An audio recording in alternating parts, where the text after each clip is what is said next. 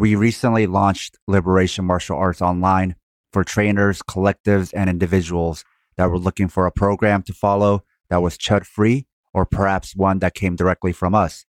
Thanks to Anthony Ailman for signing up and to Tam for supporting the show. If you would like to sign up for Liberation Martial Arts Online, or you just want to increase your financial support of the Southpaw Project, you can find special tiers on our Patreon. If you'd like to listen to all of our shows without any breaks or interruptions, you can find uncut versions of our shows also on Patreon. This episode was produced by SH and New Guy. This is Sam. And this is Fight Study.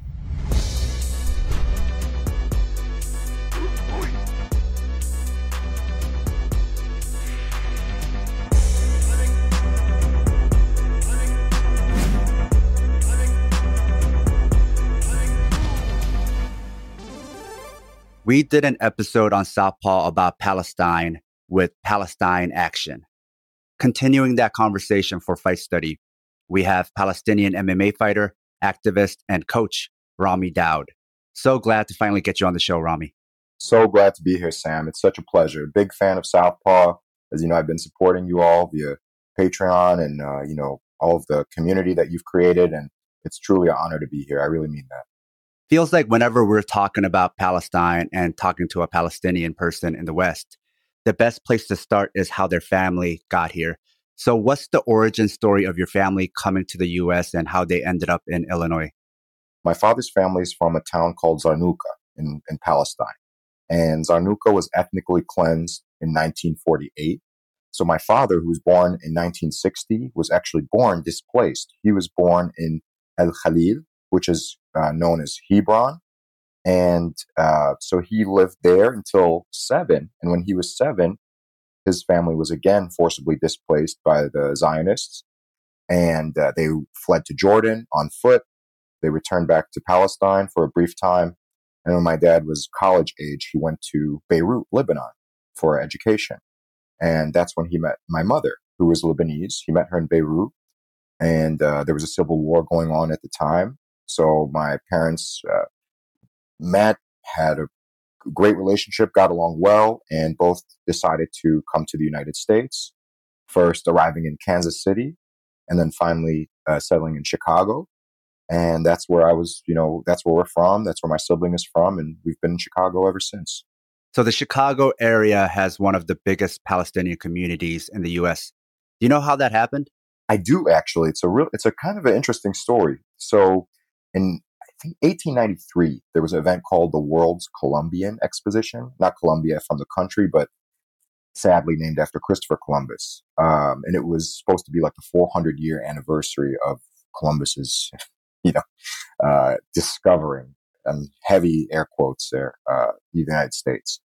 And so there was a big festival in Chicago, and Palestinian vendors went there to sell artifacts from holy cities in Palestine and to sell, just normal stuff you'd see at a fair, just vendors trying to make a living. And they did very well. They saw that there was a market for Palestinian goods, products, and services. So a lot of Palestinian men decided to move to Chicago because that's where the fair was. That's where they found success. And they started living in the Chicago area, the south side of Chicago, the South Loop. At first, it was all men. So they would live in all male boarding houses and different, types of living situations like that. After World War II, a lot of Palestinian families started to come to Chicago because, the men, the husbands, fathers, brothers had already been in this Chicago area working. And originally, the men, their plan was to work, make money in the States, and go to Palestine to retire. Now, after Israel's continuing, occupation and expansion and taking Palestinian land and territory, the right of return was taken away from Palestinians. So they decided they needed new places to call home. And Chicago, just because of the 1893 fair that saw Palestinian people become entrepreneurs in the United States, this was a logical answer. Let's live in Chicago. We've already established some sort of community there. We have, some semblance of roots there. So since we're displaced, maybe we can make it work here. And ever since then, there's been a very large Palestinian population in Chicago, with some areas some areas such as Bridgeview, Oak Lawn, Palos Hills, even known as Little Palestine amongst Palestinians and non-Palestinians for the amount of Palestinian restaurants, businesses, cafes, and what have you. So yeah, that's the origin of that Chicago. Yeah, there's an irony where you're from Palestine, you come to the US to do some business, and then you can't go back. Whereas if you're Jewish American, you have the ability to go to Israel and then gain citizenship or visit or live in that occupied territory. That's absolutely correct. I always use the example of my father, who was born in Palestine, cannot go back to Palestine, but an American Jewish person born in wherever, Philadelphia, New York, can go and gain Israeli citizenship and can live in my ancestral homeland, and with no connection to that land other than being Jewish, right? Which Jewish people have always been welcome in Palestine. Jewish people's history is in Palestine. So to say they've been welcome is redundant, that they are part of Palestinian history. So Jewish people have always been a part of Palestine, but it's very odd, like you said, that someone with no real connection to the land can go and displace an indigenous person who has been there thousands of years, and the one who has been there for thousands of years cannot return. Now, despite there being a large Palestinian population in Chicago, did you find growing up you had to be guarded about being Palestinian, perhaps where you didn't feel safe mentioning that? That was such a great question, Sam, and I actually appreciate you asking that, because the answer is yes.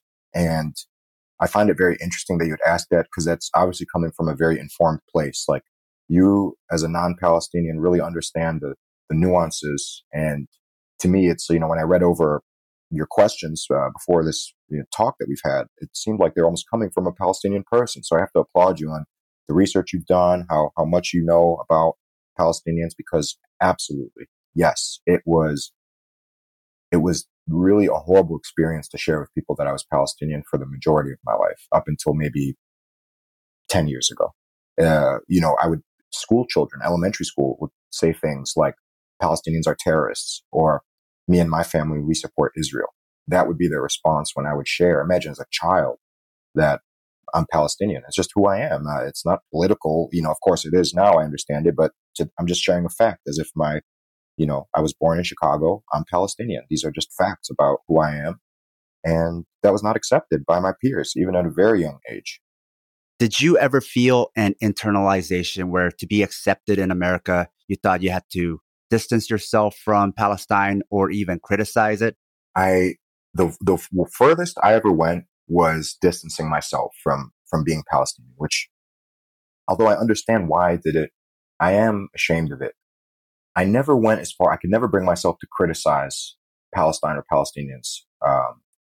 That felt like taking it too far. I just couldn't bring myself to do that. It would have made life a lot easier for me if I had, in many instances, but I was more comfortable being secretive and pushing my Lebanese identity, because that seemed to be more accepted. So since we spoke the Lebanese dialect of Arabic, since I'd been to Lebanon, even as a child, I've never been to Palestine. So to this day, I pushed that I was Lebanese. And a lot of my close friends didn't even know I was Palestinian until years and years of friendship. I grew up after being born in Chicago. We grew up in a town called Plainfield, Illinois, which is just the way it sounds. And it was not a very welcoming place for people from marginalized groups and people who have marginalized identities, to say the least. So Lebanese, it sounded, exotic and different, and maybe they'd heard of Lebanon in some non-offensive capacity, but Palestinian brought it had such a stigma that just even saying I was Palestinian or that my dad is from Palestine, there was backlash. I'm sure as a child, it's also hard because you're not equipped to deal with all the things that come with that. So it's just easier to avoid it. Yes, exactly right. And there was a point where I stopped saying that I was Palestinian. And that was when we were in class. Everyone was supposed to go up to the front of the room and point on a map where they were from. So I went and pointed and said, I'm from here. Or my family's from here, right? People say, oh, my grandpa's from Poland. They'd point to Poland on the map. It was like a geography exercise for the kids. And when I pointed and said I was from Palestine, I'll never forget this. My teacher said, oh, you mean Israel? She said, there is no Palestine.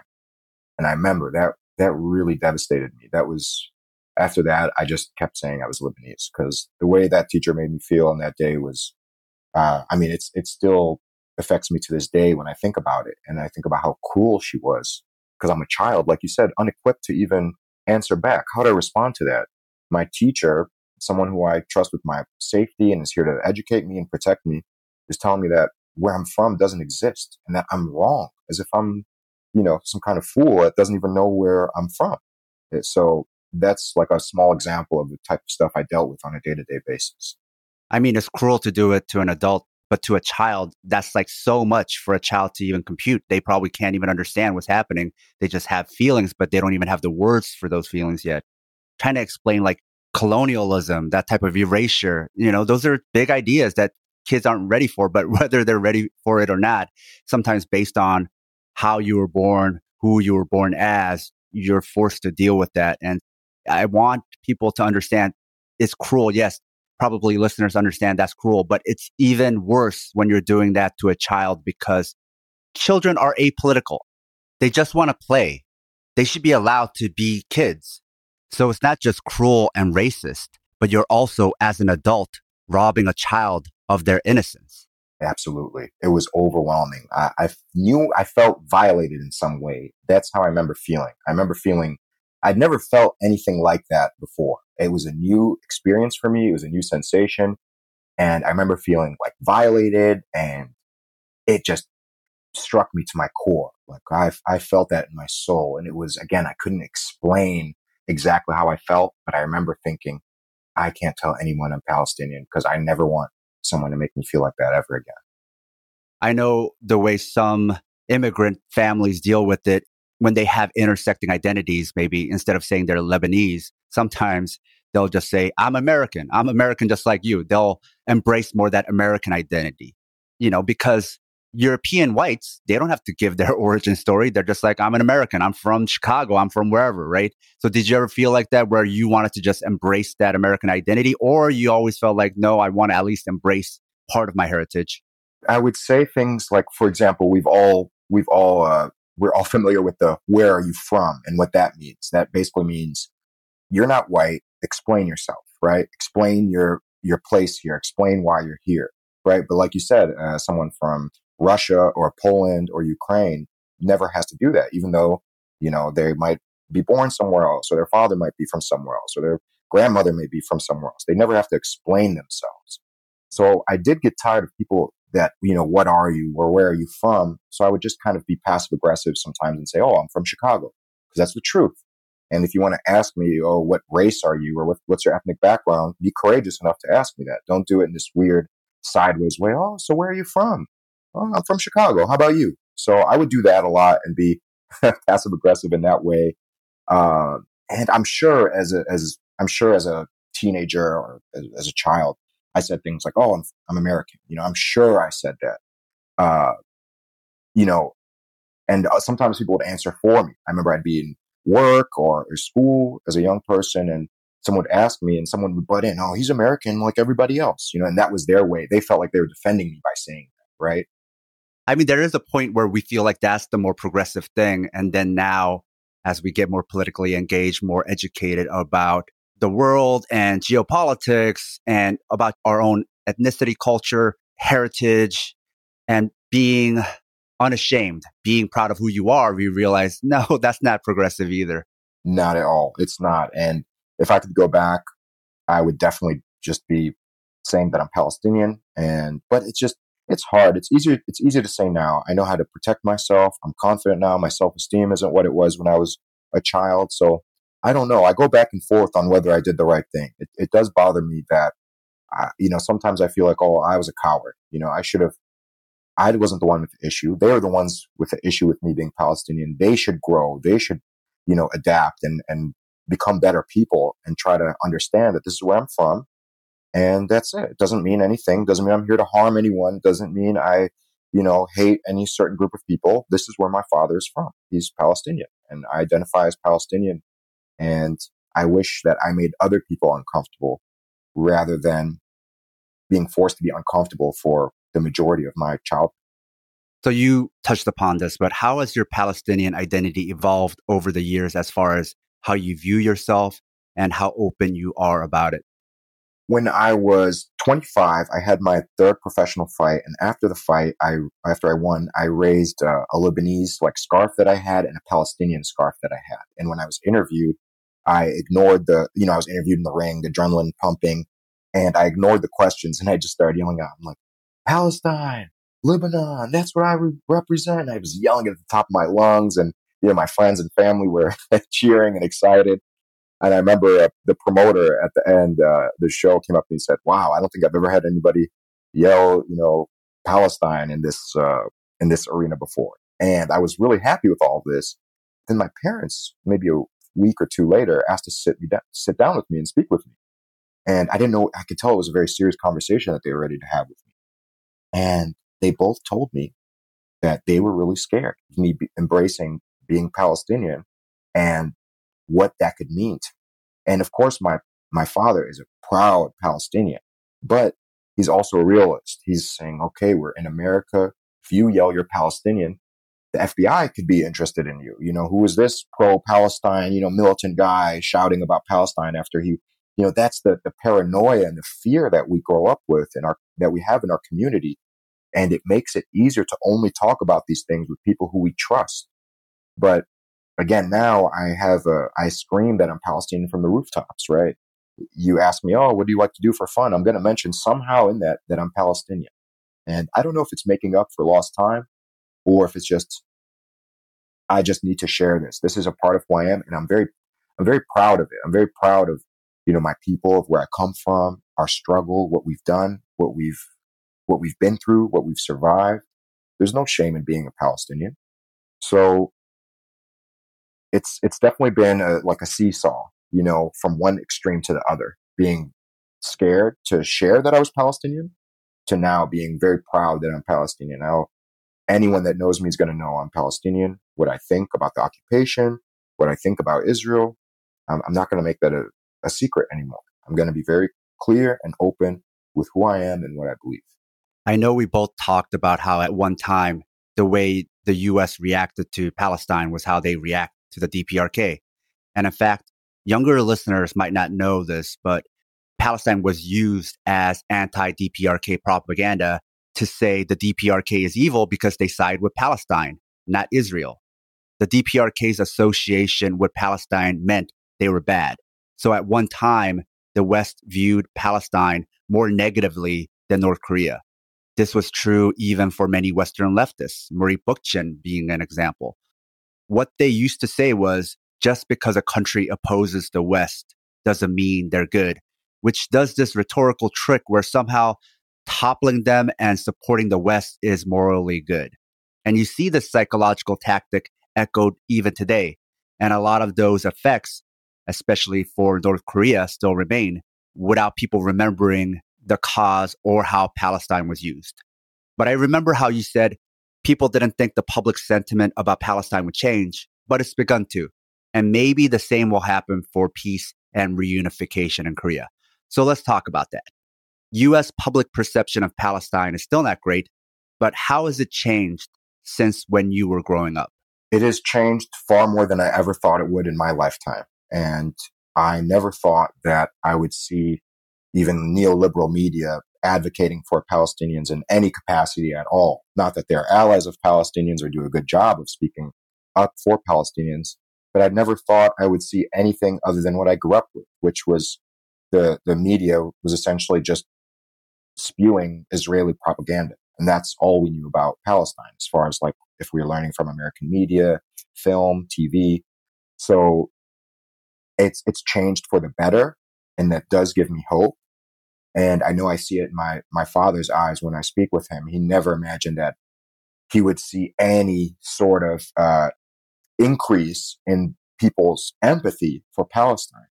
And now the general public, the general American public, there's some dialogue, there's some discourse here when it comes to Palestine, whereas before there was none. You had to really be a leftist, so to speak, and even then, as we've spoken about, it doesn't necessarily mean you're an ally of Palestinians. So it's gotten a lot better, and it gives me hope. And I think Palestinians being able to take out their phone and record their day-to-day life, showing people. Again, that's always what change, right? No one believes you until you show them. Black Americans have been saying for decades how the police abuse and mistreat them. And many people thought they were exaggerating or outright lying. And now we have countless videos of the police doing just that, abusing, brutalizing, and killing Black Americans and treating them differently than they do other groups. And now even, your moderates, your neoliberals, oh yeah, I don't agree with the police. There's definitely some bad apples in the bunch, right? And with Palestine, that's kind of where we're at now. We see them, I don't necessarily agree with the Israeli military, but I just hope they could figure it out. Still, that is an improvement. That's an improvement over Palestinians are terrorists. That's an improvement over Palestinians are horrible people who want to kill all the Jewish people, right? Like, this is an improvement, and I'll take it as long as it keeps going in that direction. Now, how did your interest in politics and activism start? I think the advantage I have being Palestinian is you already learn from a very young age that the media is skewed towards a certain way. I learned that you can't trust the words of, big governments. Like I always knew, I think being Palestinian, to really sum it up, being Palestinian helped me a lot because I saw through a lot of the BS that other people did not see, especially as a young person. I didn't believe that America needed for its freedom to attack and occupy Iraq, right? I knew that was a load of BS, right? I didn't need to study this. I just knew it. I know because that's what they do. We know how the world treats Palestinians. So therefore we have to imagine that there's a system in place that treats marginalized and oppressed people a certain way, and that the same will be true for all marginalized and oppressed groups. I knew it wasn't just Palestine that was being oppressed, occupied, and mistreated. I knew that there's many communities going through the same thing. And I think being a Palestinian helped me have empathy for other marginalized people and to feel in solidarity with them rather than, oh, I just support Palestine, but I'm a neoliberal in terms of my views on everything else, right? No, I understood. I could see through the facade. I could see through propaganda, even things like the police. I know that the IDF trains with the American police, that many American police forces work with the IDF. So from a very young age, I did not trust the police because I know they work with the IDF. How can I trust anyone who can work with the IDF? So, when Black Lives Matter really blossomed in the US, I was right there with them. There's no convincing needed. I agree with this 100%. And my family and I in private have had these talks since I was a very young child. And it's just so funny to see that a lot of the progressive, educated, Americans have the same philosophies that Palestinian groups have had in the US for 30, 40, 50 years. We've known all this stuff, that our freedom is not, we don't need to attack and occupy other countries for our freedom, that the police brutalizes marginalized groups, that they do not keep us safe. All of these things I've understood since childhood. And I think my Palestinian identity helped inform these decisions and opinions.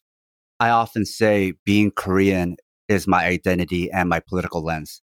So it seems also for you, being Palestinian is not only your identity, but also your political lens. Absolutely. That's very well put. That's exactly it. I often use Palestine to explain how to resist the shackles of oppression and occupation, you need a national liberation movement. Because Palestinians, like most indigenous people, operated as various indigenous communities rather than as a nation state. I've heard you mention this before as well.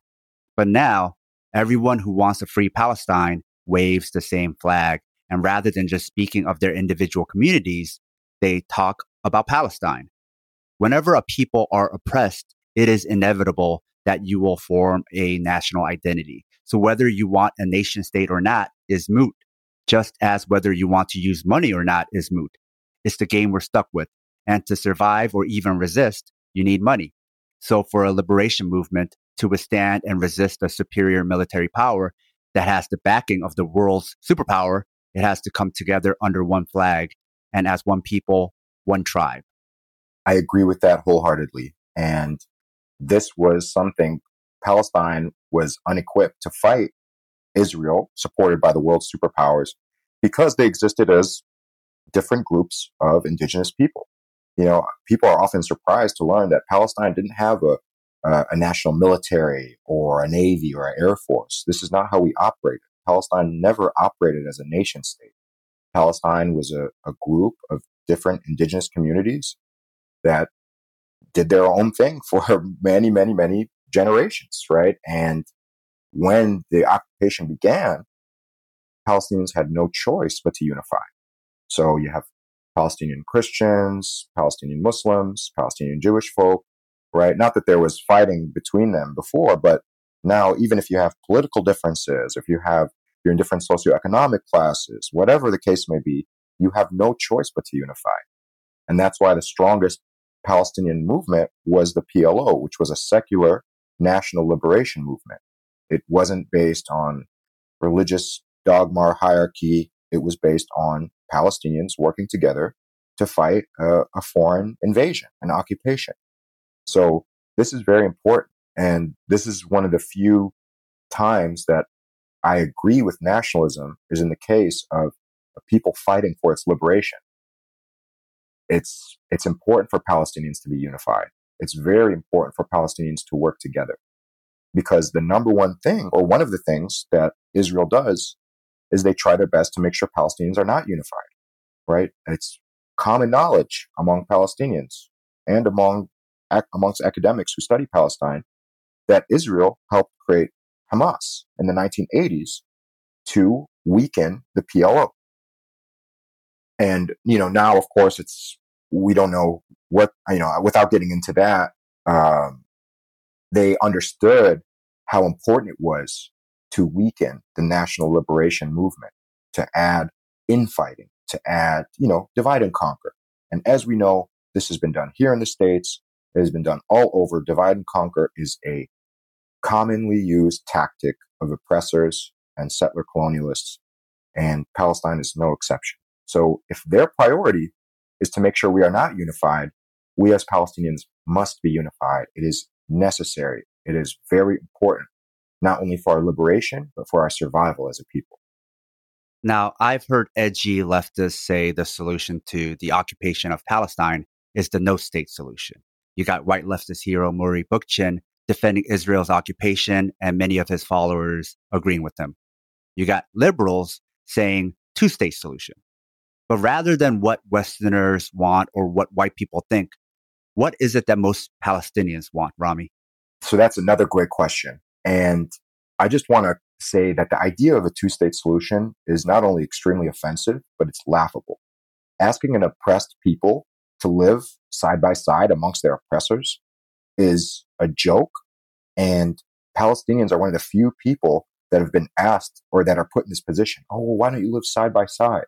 Right? Well, did Algeria decide to live side by side with their French occupiers? Or did they fight and lose over 1 million Algerians in the fight for liberation and independence? Right? South Africa, in a way, that's what many, modern day South Africans want. The ones that are remaining, the Europeans that came and oppressed people and mistreated them horribly.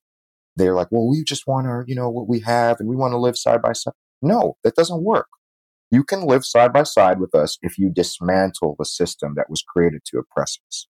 So the idea of a two-state solution is impossible.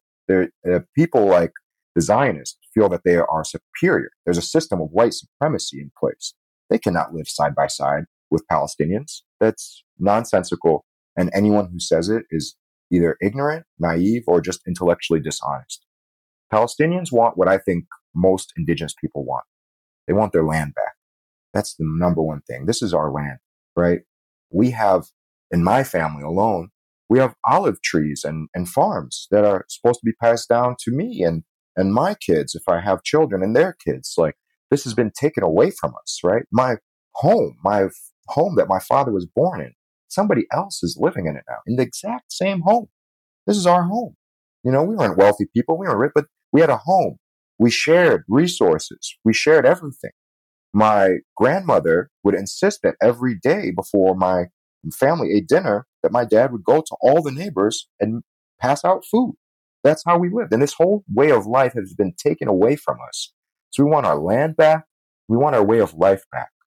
And we want the right to return to our homeland. This is our right. We cannot return. My dad cannot go. My dad is born in Palestine and cannot go to Palestine without being interrogated in some back room by the IDF.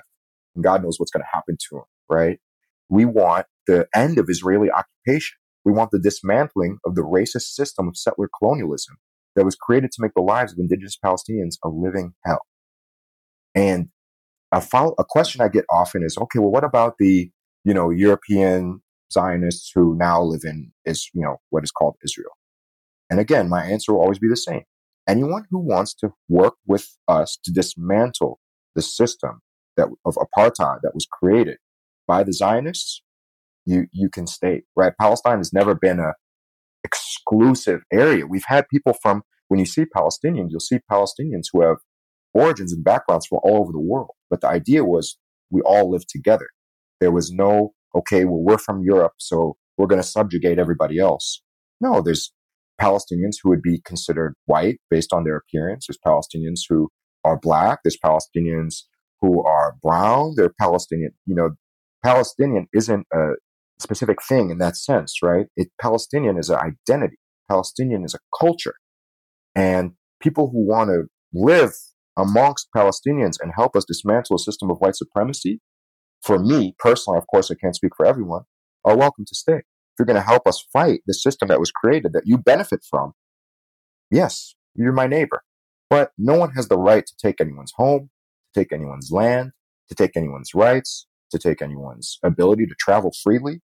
This all must end. And that really goes to why a two-state solution will not make sense. It doesn't make sense at all.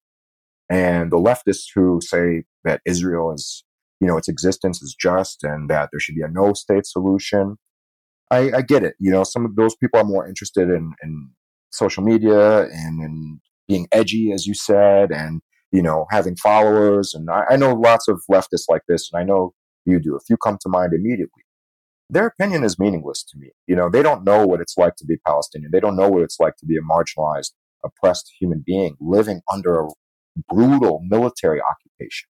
They're thinking about theory in a vacuum, right? They're not thinking of actual people and how this will work in real life. Yes. It's an intellectual exercise for them. Yes. Regardless of the cost. Yes. And it's offensive. I actually, in many cases, and I'm nervous saying, in many cases, I almost respect the outright racists more than I respect these people, because these people really think they have some moral high ground, right? They think, like you said, to them, it's just an intellectual exercise. Oh, it's fun to think about. Well, let's ponder this. And how about this? No, let them live under a military occupation. Let them have a pregnant family member die trying to give childbirth because they're in a line waiting to travel half a mile. Let them have their child be taken in an Israeli prison with no charges and held indefinitely. Let them experience one day as a Palestinian, and let's see how their opinion changes. They are speaking from a position of privilege and a position of complete and utter ignorance. And the offensive part is that they think they know what they're talking about. To your earlier point about the two-state solution, a lot of liberals and progressives will say racism is institutional. Well, if racism is institutional, you don't make it better by breaking it up into two. Just to clarify your point, it's still the same institution that's going to be delegating and administering this two-state solution. Very well said. Thank you. Thank you for adding that. That's exactly right. Very well said. Another thing I think we can learn from Palestinian activists is in-house versus public criticism. You touched on this when you mentioned who you felt safe speaking about your Palestinian identity and who you didn't. I'm sure there are things Palestinians can criticize about Palestine, about Palestinian culture or different organizations or even religious factions. And I'm sure it happens in-house. But publicly or in mixed non-Palestinian company, you don't see that, or at least not often, because there seems to be an understanding that doing that will only fuel more aggression and violence against Palestinians. The West already hates and commits violence against Palestine. There's no good that will happen by adding more fuel to that. Like there's no quote unquote principled criticism of Muslims that won't lead to anti-Muslim bigotry, right? The West already hates Muslims. There is no lack of Muslim hate or criticism problem, right? And not all Palestinians are even Muslim, but anti-Muslim bigotry, much like anti-communism, isn't even about attacking the intended group, but is often an excuse to attack racialized people. And I think for some BIPOC Americans, due to being conditioned to seek white validation, they don't think about in-house talk versus what should be said in public. All some of them know is what they want to say to white society or white society. That's who they want approval from. That's all they know. Like white people are the teacher and they want to go tell teacher on you. But to be fair, why this white gaze may not occur to them is because they're mostly around white people and speaking to white people is the norm. So since white becomes the default, you're not thinking about what you should or shouldn't say in front of them. You're just thinking, I want people to respond to what I'm saying and agree with me. And the default for people is white people. The best way to explain it is talking shit about uncle at the family barbecue is not the same as talking shit about uncle in front of white racists on social media. But to you, maybe those white racists are just people because that's so normal and internalized racism is so normal. So then it's no longer racism, but normal. I think this awareness is even more important for those who are not members of an in-group, but think they have permission to make in-house criticisms. This line stepping always comes with the belief that this makes them more moral and principled, some white Euro enlightenment bullshit, acting as if colorblindness is the pinnacle of morality when colorblindness is really a white supremacist tool. And this is something I've been wanting to ask you. As an outspoken, unapologetic Palestinian person, can you speak to us about in-house versus public discourse and your thoughts about this? Absolutely. I really appreciate the question and the way you framed the question. And to really get into it, I will never publicly criticize Palestinian people. You will never see me on social media, oh, if Palestinians did this, then our liberation would come sooner and I'm sick. Again, these are in-house conversations. And because the many people reading might have negative opinions of Palestine or Palestinians, so now they're going to read my frustrated thoughts or my rant and see, I told you these Palestinians, look, they can't even work together. They're going to use it as ammunition against us. However, with, let's say, someone like you, someone like my good friend Elias, who we both know, someone like Weiss, who I've become friends with online thanks to Southpaw, privately with you three as an example of people we know together, mutual friends, I might tell you, hey, this issue is happening. What do you think? Because I feel we're in solidarity with each other and maybe your perspective can help me. I trust you.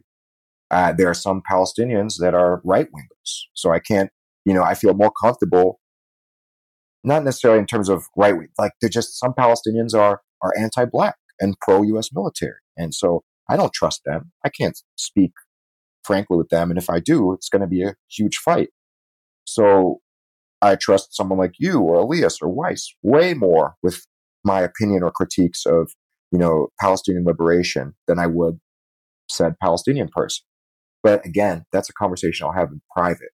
Like you and I have spoken about the common things between Koreans and Palestinians. And it's been a really helpful conversation for me. And I've learned a lot from you.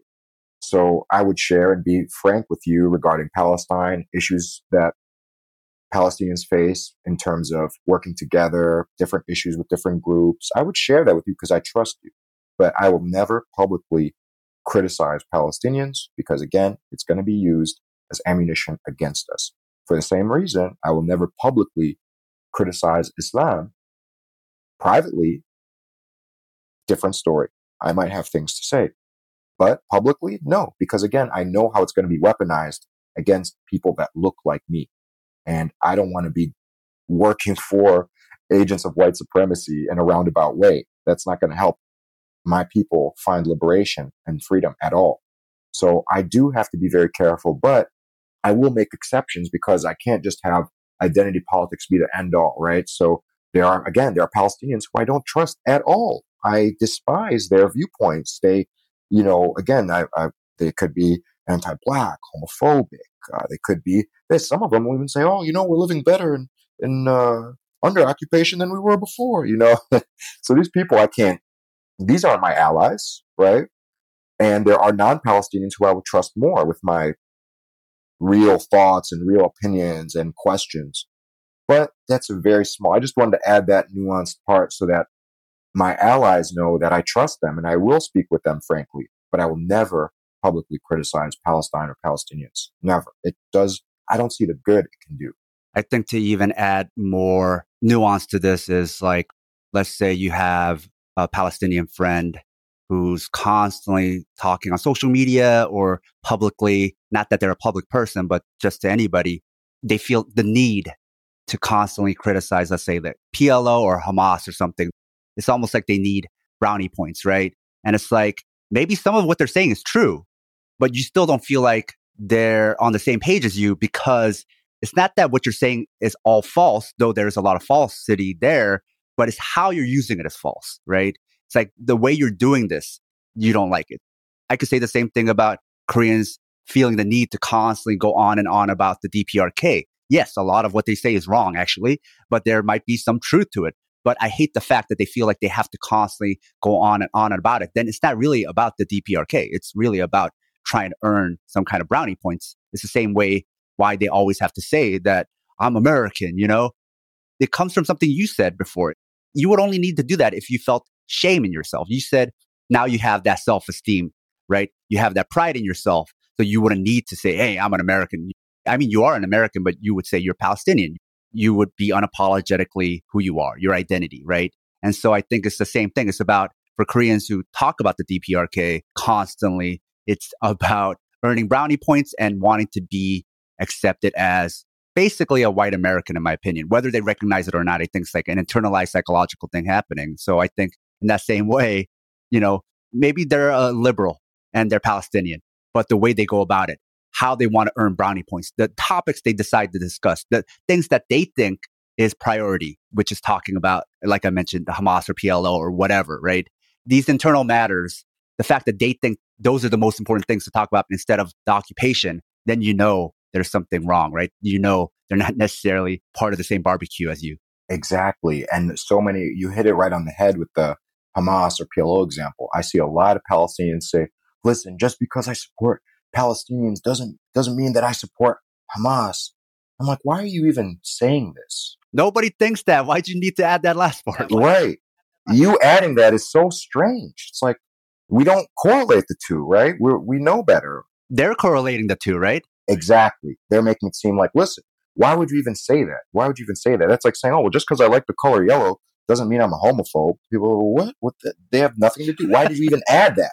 Now that makes you look at, are you a homophobe? Like, why would you even need to say that? So that's what I don't like. And I don't like how, when it comes to indigenous resistance groups, we never with other groups, now I shouldn't say we never, but imagine with indigenous Americans who fought against the Europeans. We wouldn't say, oh, yeah, I really respect the brave indigenous resistance who fought against colonialism. But, some of them had weird opinions about this. So I don't know. They're both bad. It's like, no, you'd be laughed out of a room, right? But with Palestinians, that's exactly what happens. Oh, I understand Palestinians want to fight back against people who are, committing a genocide against them. But some of their opinions I don't necessarily agree with. It's like, okay, so what? What does that have to do with anything? I don't care. They're fighting against occupiers. That's the thing I'm focused on. Well, it seems like it's like white Americans don't have to be perfect, but we have to be perfect, right? Yep. East Asians are known for model minority, but I think that type of general idea of we have to do everything perfectly spans the spectrum of a lot of racialized people. Yes, exactly right. We not only, because we're barely allowed to fight back, right? Palestinians are supported the most in the U.S., by the way, something I should have mentioned earlier, when they die without fighting back. Palestinians are supported when they're a little girl who gets blown up in her home, clutching her toys, because it's hard not to have empathy for someone like that. But when Palestinians use whatever meager resources they have access to fight against their occupiers, that's when, okay, whoa, hey, violence isn't the answer. And we can't imagine you have a side one of the most powerful militaries in the world, with planes dropping bombs on people. There's no chance to fight these planes. We can't really fight these people and win. There's no chance, but we do it anyways because you have to fight your occupiers. I'd rather die fighting than die hiding and trying to shake the hands of the people who are killing me and my family. But when Palestinians fight back, which anyone would in this case, then there's, oh, these are terrorists, these are this, oh, they're religious fundamentalists, blah, blah, blah. These are indigenous people fighting back against occupation.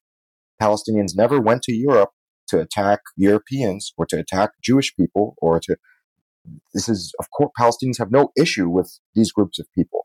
Whoever decides to come to our land and kill us and take all our resources and banish us from our homes, they're going to be fought. They're going to be met with violence. This is like, it blows my mind that people don't understand this concept. And instead of focusing on the reality of what Palestinians are going through, we focus on the details of what these indigenous resistance groups believe in terms of their religious beliefs or in terms of this political. These are indigenous resistance people resisting a foreign occupation. That's what we need to really focus on. And yes, you're right. We have to be perfect. We have to be perfect. And if not, then we're going to be seen the same as our occupiers. Our occupiers can do horrendous things every single day, and they do. And if a Palestinian resistance group has a member who has an unpopular opinion or who says something derogatory about a certain group, now we're equal. We're both bad, right? Israel is bad, and the Palestinians fighting back are bad. They're all the same, and they need to figure it out. It's laughable. If it wasn't so tragic and disgustingly offensive, it's laughable. A note to our loyal listeners: if you love the Southpaw Project, please support us and help us get paid for our labor by financially supporting us on Patreon.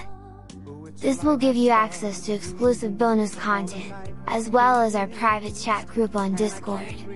Show your Southpaw solidarity by supporting us at patreon.com/southpawpod. To your point, Palestinians are in a lose-lose situation. When a helpless child dies, like you mentioned, people are like, that's so sad. They should fight back. But if they do, they're terrorists. But now notice the difference in reaction by the West when it comes to white Ukrainians. If they die not fighting, that's sad. If they fight back, they're heroic. They're always portrayed in a positive light, regardless of what happens to them, right? Everything is used to want you to support them. So you can see how this machine can be actually used in a way to gain sympathy. But then why isn't that same mechanism aimed towards the Palestinians, right? Now, to your point, there has been change, but that's more within people. I would say that hasn't necessarily changed with the media. Yes. Yeah, I agree. And seeing how the situation in Ukraine was treated was infuriating. I remember the media was showing Ukrainian women creating Molotov cocktails to fight with. But imagine, the media would never show, oh, here are Palestinian women creating Molotov cocktails. They would never, because those are terrorists, right? Children throwing rocks are considered terrorists. Children with slingshots are considered terrorists. Oh, and if you have a gun or any sort of weapon or a knife, oh man, now you're just taking things too far, right? We can appreciate, even some Americans will appreciate the rocks thrown at tanks because, oh, look, that's adorable. This little kid really thinks he could, but once we actually have the ability to harm our occupiers like the way they've been harming us for over 7 decades, then we've gone too far, right? So we have a very small space that we can exist in and have the support of people from all over the world. As soon as we begin fighting back at about less than 1% capacity of what our occupiers can do, then we're the terrorists. Forget that Israel literally terrorizes, by definition, terrorizes the Palestinian people every single day with bombs, with IDF soldiers patrolling every Palestinian neighborhood, with security checkpoints, with sexual assault committed to Palestinian children and women and men in Israeli prisons and jails. Palestinians are terrorized every single day by the definition of the word terror and terrorism. So I don't see how a Palestinian fighting back against this can be considered a terrorist. How can we terrorize this mighty imperialist army that is supported by all the world's superpowers? And now the military is one of the world's most powerful militaries. And if every single Palestinian had a pistol, for example, we would still be no match for the Israel. We don't have a plane. We don't have a single plane. How can we, just the idea that there's a conflict with two equal sides is just intellectually dishonest. It's not true. If all Palestinians were armed, we still couldn't fight to the capability of what Israel can do. I mean, look at it, especially now. America's like all Americans should have guns, but Palestinians aren't even allowed to have rocks. Yes, exactly right. Exactly right.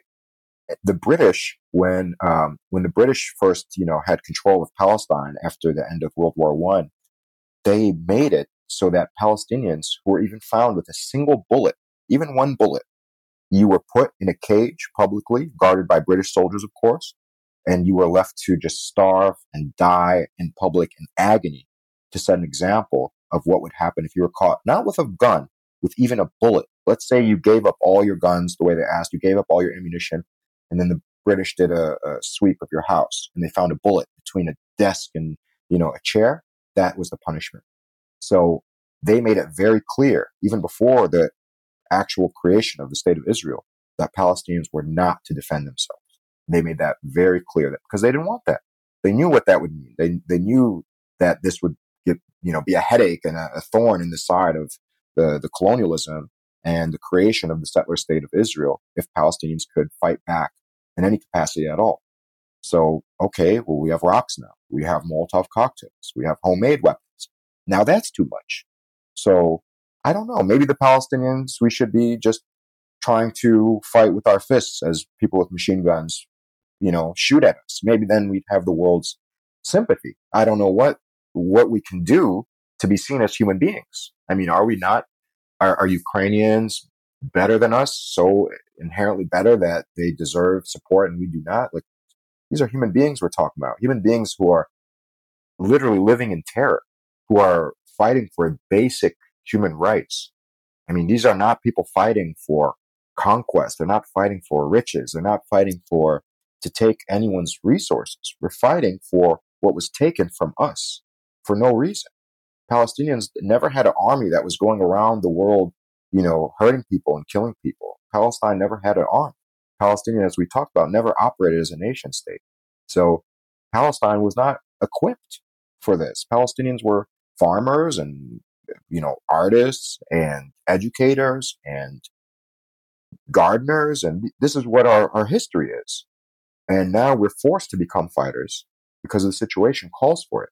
Just like the Ukrainians were, we're forced to become fighters, so to say. Let's just go with, the narrative that we're seeing in the media. They were forced to become fighters. So now women are making weapons and men are volunteering when Palestinians literally do the exact same thing with no difference at all. We are terrorists. And just seeing how the media treated Ukrainians and seeing how the media has treated Palestinians for decades it was so upsetting and such a reminder of how the world doesn't see Palestinian people as human beings. And just as we're talking about this and getting into a lot of the granular, to finish our thought about who we can talk about this with and in-house versus public, I guess you can invite people to the barbecue, but they can't self-invite themselves. But also, skinship is not kinship. Sometimes, even if they're from the same place as you, they don't necessarily always get an invite to the barbecue. Exactly right. Exactly right.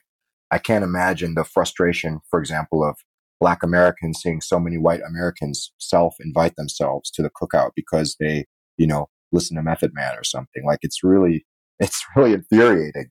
And with Palestinians, yeah, for example, I'll use you as an example. Elias, Jelani, right? People that I trust. I'm happy to talk with them about anything to do with Palestine. But I cannot just have someone say, oh, I'm an ally of Palestinians, let me into this conversation, because I don't know. I don't trust you. You could harm me. You could harm my people. I have to be careful. We have to guard. This is all we have left is this space that we can create, this artificial space, right? Like, you've created a community. It's not a fortress. It's not a castle we've created this community, or you have created this community. And when people infiltrate it, which I know has happened to you, it's a disaster. It's a huge headache. And it makes you wary of all the others that follow in their footsteps. So, yes, not all skinfolk are kinfolk, but you cannot self-invite yourself to the cookout or to the barbecue, so to speak. You have to be invited. You have to earn that. I don't even think you could call yourself an ally, right? I think it's something that we have to decide if you're an ally. You can't self-profess yourself as the ally. Right. That's not something you get to determine. That's something for others to determine. Exactly right. Now, I think there's some confusion over the term Semitic. Can you tell the audience what Semitic means and who are Semitic people? Sure, that's a great question. There's so much confusion around that. So Semitic people are people from North Africa and West Asia. They're members of the Afro-Asiatic family. Their origins are in North Africa, I believe specifically modern-day Morocco. Ancestors of Semitic people, they arrived in the Arab world from North Africa around the late Neolithic period, if I remember correctly. Historically, the term will include Arabs, Canaanites, Hebrews, Ethiopians, Arameans, and Akkadians, if I believe, right? Those are the groups that I know are associated with the term Semitic. So, Hebrew is a Semitic language, but most Israelis are from Europe or from North America. Hebrew itself as a language was revived in the 19th and 20th century to become the national language of Israel. So to put it plainly, most Arabs are Semitic. Calling Palestinians anti-Semitic is nonsensical.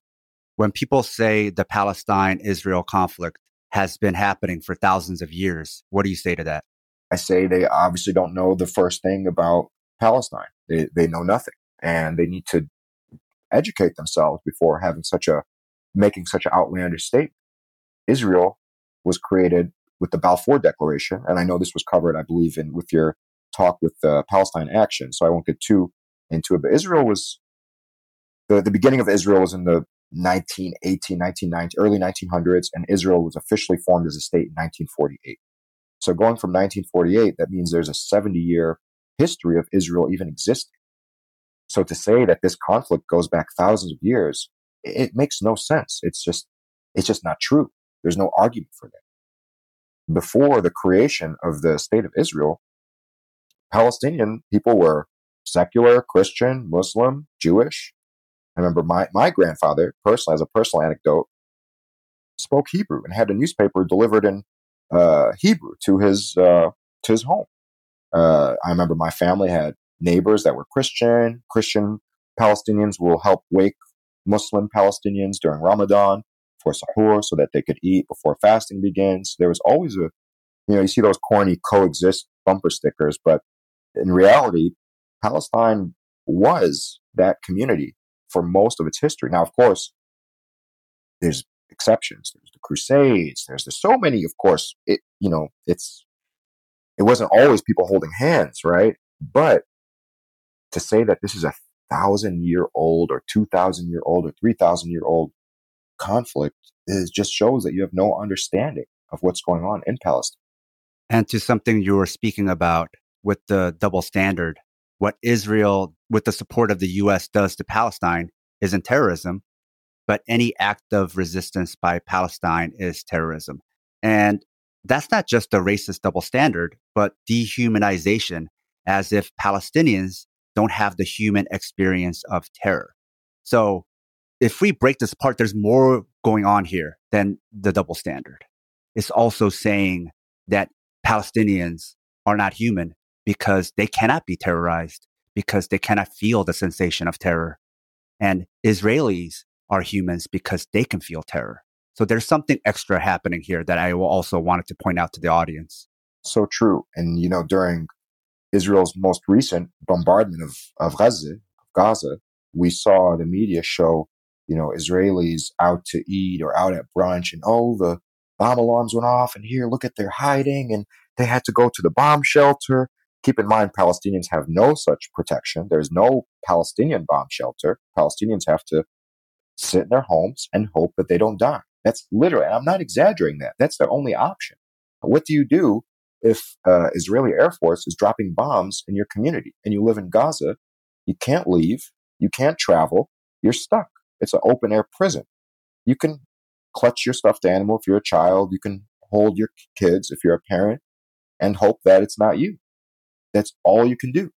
But the media would rather show Israelis basking in their privilege, out to eat, I remember someone that literally was showing Israelis out to brunch and, oh no, look at this. They had to stop their brunch. They had to put down their mimosa and they had to go over here and look at them trembling in fear. No one deserves this.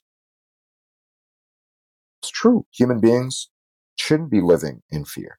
But why do we only show the human side of Israelis? We don't show Palestinian children. Literally, you could YouTube videos of Palestinian kids making TikTok videos, dancing and playing, and then all of a sudden there's bombs going off and they start crying and calling for their parents.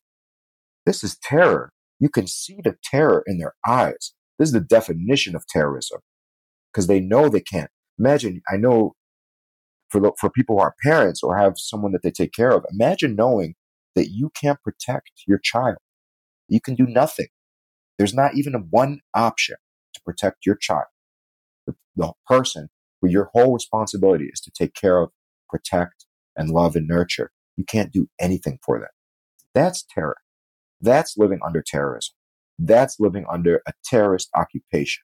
Israel is a terrorist occupation by definition of the word terrorist or terrorism, and no one calls it such. And it is. That's exactly what it is. Palestinians with no army, no navy, no air force, no marines, not a single boat, plane, or helicopter cannot terrorize the Israelis. We cannot. It doesn't make sense. How does that make sense? That's like saying a toddler, or a baby in its stroller is terrorizing me as a full-grown adult and martial artist. How? The baby can do any mean thing or look at me there or throw its pacifier at me. It can't terrorize me, but I can sure terrorize the child because I have power over them. I can harm them quickly and viciously.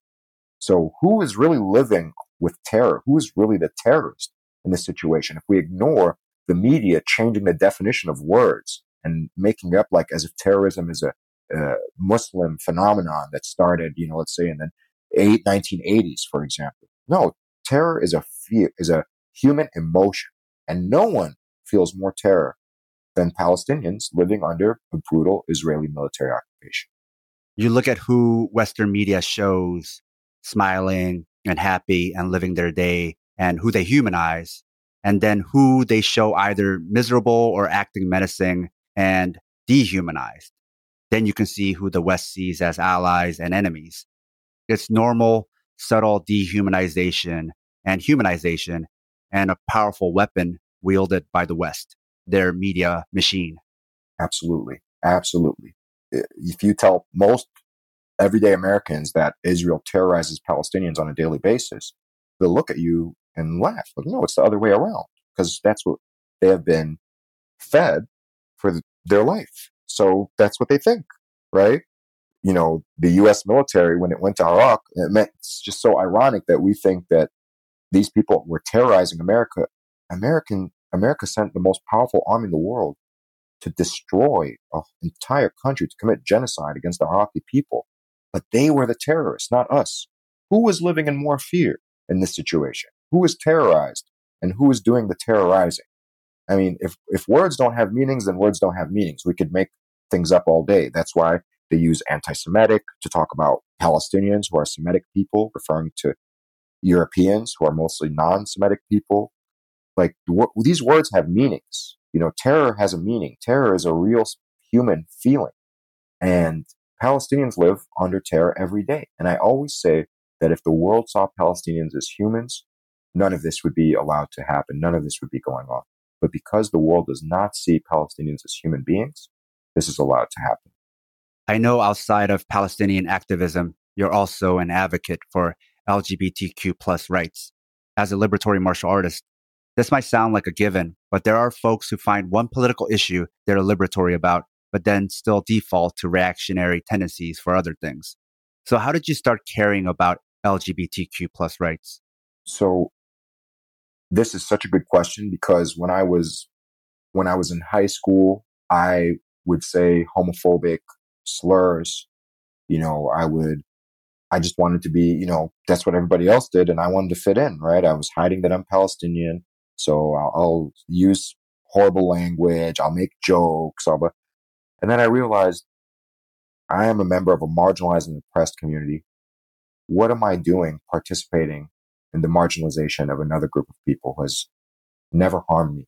In fact, the strongest allies Palestinians have in the Chicago community outside of fellow Palestinians is the queer community in Chicago. They are at every single Palestinian protest. There are queer organizations that don't allow Zionists, they are such strong allies. How can I participate in the humiliation and degradation of other human beings? How? It doesn't make sense. So I think you're either for the liberation of all people, or like you said, you just pick and choose. Well, I care about Palestine because I'm Palestinian. Well, what about gay and trans Palestinians, right? What about just gay folk here in America that are fighting for Palestinian rights? They're already dealing with homophobia, and now they're going to be dealing with being called terrorist sympathizers because they stand up for Palestine. So how can I participate in mocking them or feeling superior or feeling... I think these two are directly related. I think all marginalized struggles are directly related. And I see solidarity with all marginalized groups and all oppressed people. They're all my allies, and I will fight for them just as strongly as I will fight for myself. You've also now trained with two well-known trans MMA fighters, Fallon Fox, who's a friend of the show and Southpaw, and Alana McLaughlin, who I consider a dear friend. So how did that come about? Fallon and I, we met because we both used to train at Midwest Training Center in Schaumburg, Illinois. It was a MMA gym with a lot of pros. Clay Guida trained there for a long time. Shoni Carter, Brian Gassaway, rest in peace. A lot of good fighters trained there, had their start there. And Fallon was my teammate. And I always loved training with her, always got along with her. I wasn't aware that she was trans. And when I learned, nothing changed except for me to talk to her and message her and let her know that I support her. And I have her back 100%. And when I saw how many people in the MMA world started talking about Fallon, including some of her own teammates and coaches, of course, behind her back, it was infuriating. And I don't see what people's issue is with trans folk. I have no issue with trans people. In fact, the two people you've mentioned, Fallon and Alana, are both huge supporters of Palestine and support my struggle and my fight. I'm going to support theirs. I'm going to do this. I'm not going to let this be a one-sided thing. They support me, and I'm just going to be quiet as people mock you and insult you and prevent you from, competing or doing. No, I have your back 100%. I consider them both friends. Alana just was at Foundation where I trained jiu-jitsu with Elias. She was with us for the past 2 weeks, and my favorite part of working with her was our conversations after practice. We'd sit after practice and have really great conversations and share stories. And she's one of the few people, white people that I know that I could just be honest with in terms of my opinions. And she agreed with all of them. It was really cool to see. I'm criticizing the military, and she's a person who was in the military, and she'll say, "Yep, you're exactly right." And then she'll share a story to support my point. That's the type of person she is. So I respect Alana a lot because I know she gets threats and she gets horrible messages all the time. She gets comments from bigots and, just people who are a complete piece of shit. And I just feel bad for her because I don't pity her. She's strong and she can take care of herself. I feel horrible that she has to deal with that. That's a better way of putting it. And I would also say that I want to put to rest this kind of myth that trans women are freakishly strong. I trained with Fallon for years. I thought she was she's a pretty athletic woman. That's it. She didn't blow me away. She wasn't picking me up and throwing me against the wall. She was like a pretty athletic woman. And I have trained with about a good half dozen cis women that are stronger than her. Now, you've also been very vocal about calling out racism and bigotry in martial arts. You've been training for a long time. Was it always bad, or did it just go from bad to worse? Unfortunately, it was always bad. And, has it gotten worse? Possibly. Because in my experience, I've seen it go from more of that color blindness type of vibe that we talked about before, which of course is extremely problematic for many reasons, but it was more like a don't ask, don't tell. We never talked about race, sexual identity, nothing. It was like, okay, we're here to train, that's it.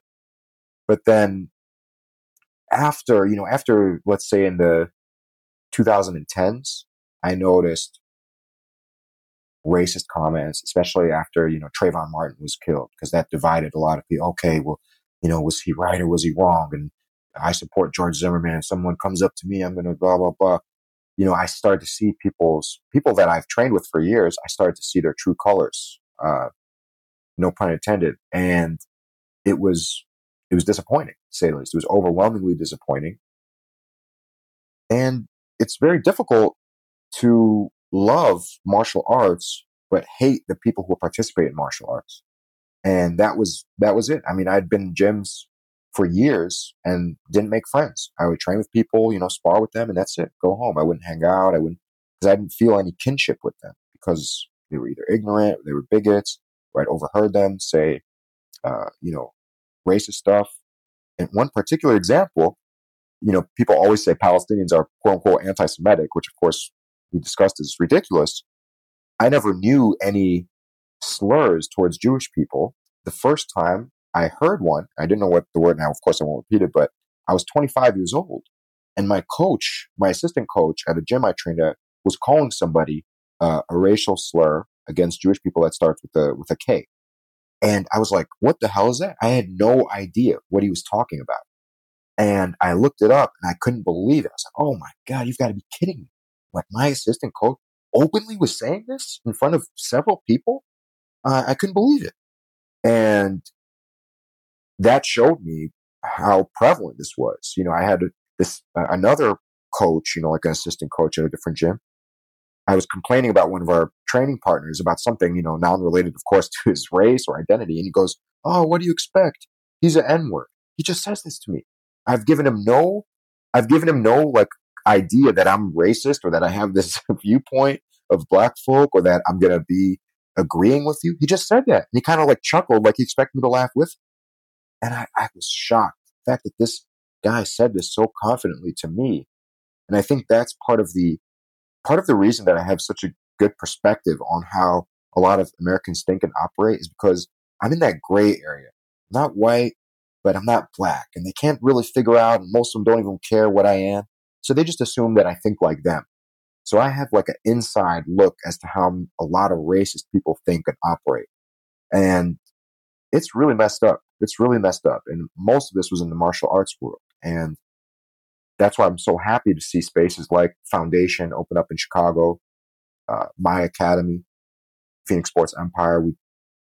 I'm creating a place where people like me can feel comfortable. Both Alana and Fallon came and trained at PSE.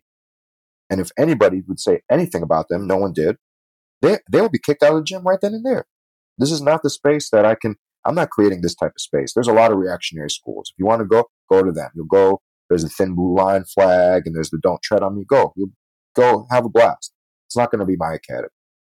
So I just think we need more of this. We need more academies. We need more southpaws. We need to let people know that there's a community of people and they're not alone. They're not isolated. There's someone who has your back, someone who thinks like you.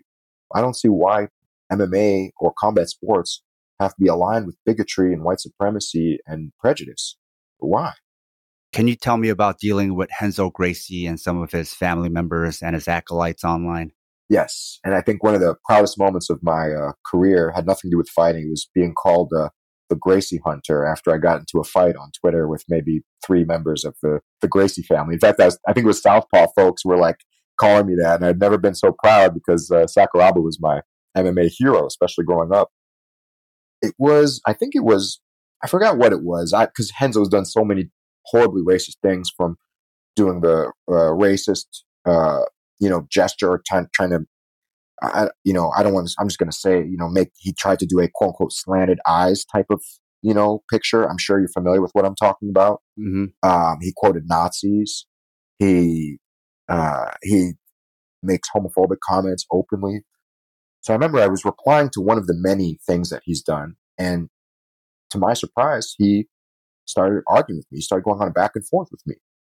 And so then, who else? One of the cousins, I think it was not Rodriguez, Daniel Grace got into it with me as well. They all jumped in and started attacking me. And then Renzo's like, oh, I looked at your profile and it seems like all you do is cry about, things going on in the world. Cry, if that's what he used, because I complain about, I'm a Palestinian speaking about Palestinian liberation. And I'm speaking about police brutality against Black Americans. And to him, that's me being a pussy crying about the world, right? I don't have his respect because a real man doesn't talk about those things. The real men only, make fun of people from different ethnic backgrounds, and real men quote Nazis, and real men, support, Donald Trump wholeheartedly and Bolsonaro. And that's what a real man does. And I just didn't fit. I'm not good enough to be considered a real man. So Renzo and his supporters really went at me. I had people messaging me, I had people looking through all of my tweets, like quoting stuff from 2012. Like it was, I didn't expect that at all. It was overwhelming. It was really overwhelming, but I didn't back down. And I stand, I don't care about Renzo Gracie. I don't need his approval. Who is he? He's just a human being. And in fact, he's a horrible human being. So if anything, I look down on him. I don't respect him. He's still quite popular among liberals and even some activists. Do you think there's a lesson there? And fuck Renzo Gracie. And I'm happy to be on record saying that. Fuck Renzo Gracie. And anyone that supports him, do a quick Google search. Type in Renzo Gracie Nazi. You type in my name in Nazi, nothing's going to come up, right? But you type in Renzo Gracie name in Nazi, you're going to see him quoting Himmler.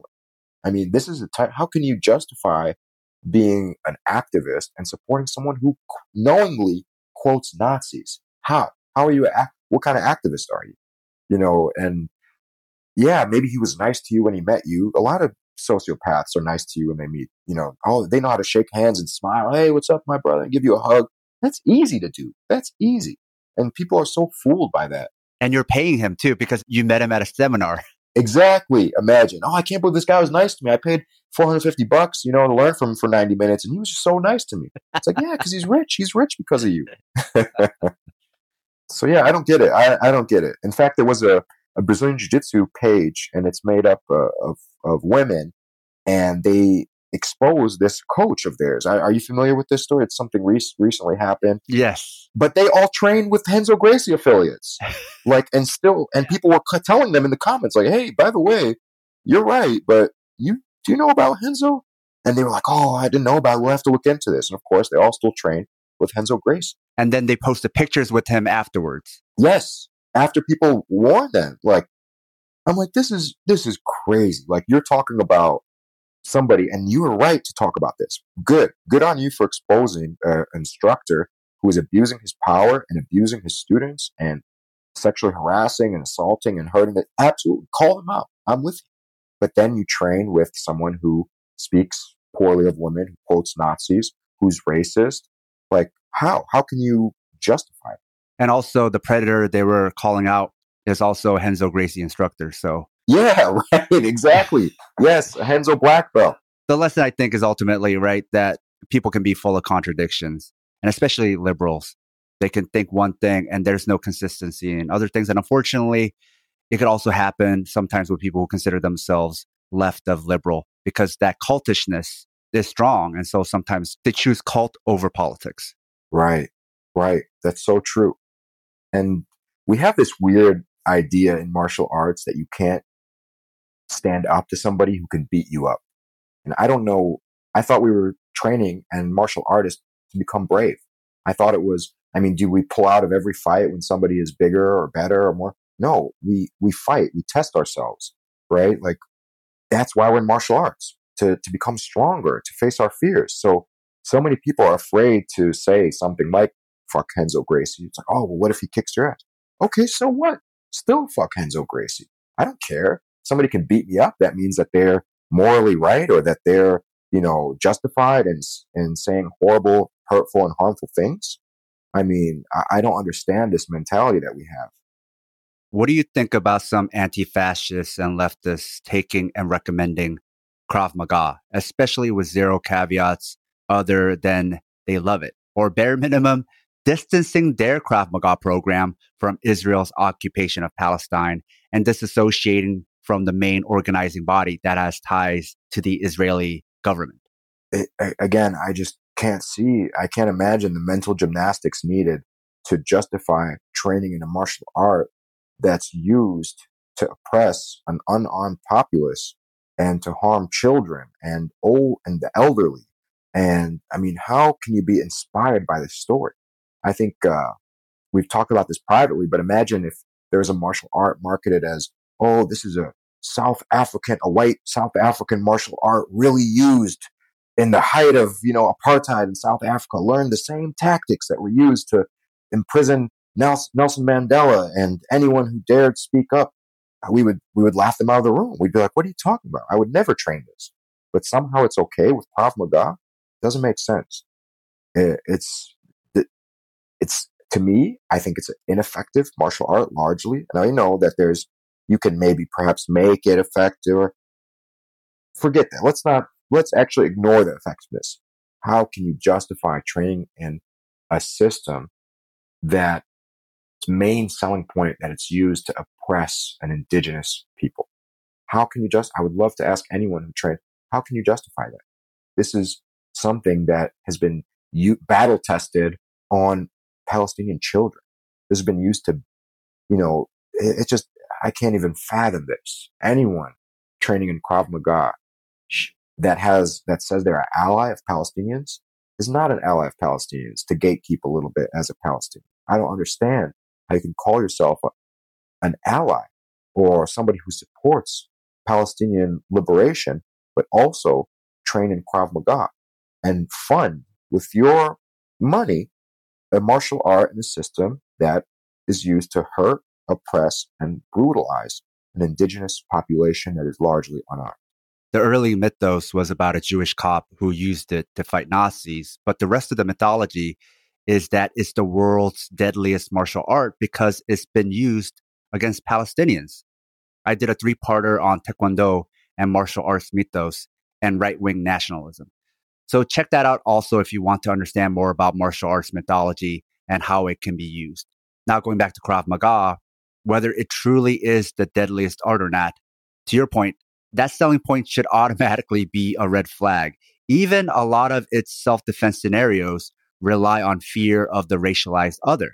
And it's about anti-terrorism, but who are the terrorists?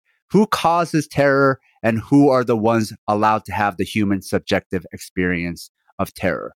Are the Palestinians allowed to have that same human experience? And it also flexes its connections to police across the world and the Israeli military, along with Western military and intelligence in general. So do you think there's still residual racism and anti-Palestinian conditioning even among Westerners who claim the left? Yes, I think so. And you're right in terms of martial arts, because a lot of people get into martial arts because they're afraid of somebody popping out of an alley and attacking them. But who is this person that's popping out of an alley in their mind? Who are they picturing? What are they thinking? I had a former client who I trained in private lessons. And one day he tells me, I asked him about, because he travels a lot. So I'm curious. He mentioned that he's been in Atlanta a lot frequently. And I tell him, oh, I love going to Atlanta. I have close friends there. What do you like to do when you're in Atlanta? I'm hoping he's going to give me a cool restaurant recommendation that I'm not aware of, something like that, as he's been there much more than I have. And he looks at me and he says, oh, you can't go anywhere in Atlanta. And I'm like, what are you talking about? I was so confused. He goes, oh, yeah, it's gotten so horrible. He's like, you can't even walk the streets. And I know what that means. I know this code. I know this sort of speak and what it means. So, of course, I pushed further. And yes, I was correct in my assumption. He's basically saying, oh, the black people there are really out of hand. So I just stay in my hotel room. And I felt complicit because here I am training this guy, thinking that I was just training someone interested in martial arts. But I'm training somebody with an irrational fear of black people. And when I realized this, I stopped working with him. And I couldn't be a part of this because this is a guy who might, a black person might come up to him, ask him for directions, and he's going to freak out and try to snap their arm or something because of his paranoia and racism. So I can't be a part of this. And I think a lot of this exists in martial arts. I think, it's no different than when you see police training and their targets are black folk, or you see the IDF train with firearms and their targets are all Palestinians. Like, the racism is an inherent part of the training. So I think we need to free ourselves from any sort of training or any sort of philosophy that has us fighting this fictional brown or black guy who's going to attack us. I mean, most attacks, some of course are random, but most attacks and fights are going to be someone you know, someone you're comfortable with, someone you've met before, who's maybe in your home. Guys aren't jumping out the alley left and right to attack you. Of course, random attacks happen. I'm not taking away from that, but if that fear is driving you to train in the martial art because you're worried about people of color attacking you, I don't know. You have a lot of reflecting to do. You have a lot of thinking you need to do. I think martial arts makes people drop their guard and allow their default beliefs to come through. As in, this isn't the normal application of politics I'm used to, so I'll default to my gut feelings. And my gut feelings are still racist or still toxic masculinity. Yes, you're right. And I think that toxic masculinity is a big motivator for us to train. We think, I don't want anyone to be able to beat me up, or I don't want anybody able, it comes from a place of insecurity because, masculinity in general is, to me, insecure, nothing but insecurity, or else we would just perform as ourselves and be ourselves, whoever we are. But instead, we have to perform masculinity. We have to be tough. We have to be able to beat people up. And when we think of beating people up, they're usually people who are different from us. I know in Chicago, a lot of people got into training because, it's not safe anymore. And what does that mean? That means there are black people, and that makes me feel uncomfortable. So I need to learn how to defend myself. So that's worrisome for me as a martial arts instructor and a coach. I don't want this to be a culture. I want us to want to learn martial arts. Yes, wanting to learn how to defend yourself is fair. That's a great goal. I want to be able to protect myself. But when you have your own racial bias and prejudices kind of dictate what you mean by self-defense, that's when we begin to have an issue. Yeah, I often find the left or ally not to be useful terms because what's often called infighting is often just BIPOC fighting with racists who happen to be lefties or call themselves allies or anti-racists. It's not infighting, it's just racism. Yep, exactly right. Again, it's a self-proclaimed ally. It's a self-proclaimed anti-racist. You cannot just add these labels to yourself. I was proud to be somebody who, again, used to mock and make fun of queer folk, to now my queer community in Chicago, when they trust me and can confide in me, I'm proud because I had to earn that. I had to demonstrate value. I had to demonstrate that I'm someone that this community could trust, not to harm them or not to use information against them or not to take their, what they're confiding in me and then go use it to, whatever, to harm their reputation or hurt them or do something. It's something I had to earn, and rightfully so. I can't just walk in a room and say, hey, don't worry, guys, I'm an ally. Prove it. You always have to prove it. And with leftists, I mean, we've seen, I don't know how much you want to get into all the Southpaw stuff that you've dealt with, but it's been a lot. We've seen that over and over again. I myself have talked about, I think Krav Maga is bullshit. And I've had people say that I'm anti-Semitic for that because I don't support a martial art that is used to brutalize and oppress my people. I can't even have a negative opinion of this martial art. I must hate all Jewish people, and I must be an anti-Semite because I don't agree with the idea of Krav Maga. And this is amongst leftists. This didn't happen amongst, the Fox News crew. This happened amongst people who are a part of the private community, who call themselves leftists and who call themselves allies, marginalized people. But they are not. They're not at all. So both you and Bilal Muhammad came out of the same area. So how is the martial arts scene in the Chicago Palestinian community? There are a lot of up-and-coming Palestinian fighters, as well as successful and established ones like Bilal. It's really great to see. When I started fighting, there was not many Palestinian fighters. In fact, I knew of one or two. Now I can name just ones that I know. I can name about 12. And it's really great to see because I remember when I had like my first fight 17 years ago, I didn't know about a single Palestinian MMA fighter. Nothing. Not even a famous one, a local one, an amateur, nothing. It was non-existent. There was no Palestinian community that would support fighters, that would support athletes. It was just non-existent. And a lot of, Palestinian families are parents who are immigrants who push education and who push stability and who push, so for something to be a cage fighter goes against all of it, right? But now we're seeing more and more young Palestinians turn to MMA, and it's really wonderful to see. There are even gyms located in those Palestinian communities I've mentioned, and their student base is, let's say, 40, 50% Palestinian. It's really incredible to see. So what made you decide to take a hobby you love into becoming a professional fighter? I was so inspired by the original Sakuraba highlight video on Sherdog, and it's the one with the U2 like "Beautiful Day" song. And when I first saw that, my life was changed. I was 13 years old, and I was like, "This is it."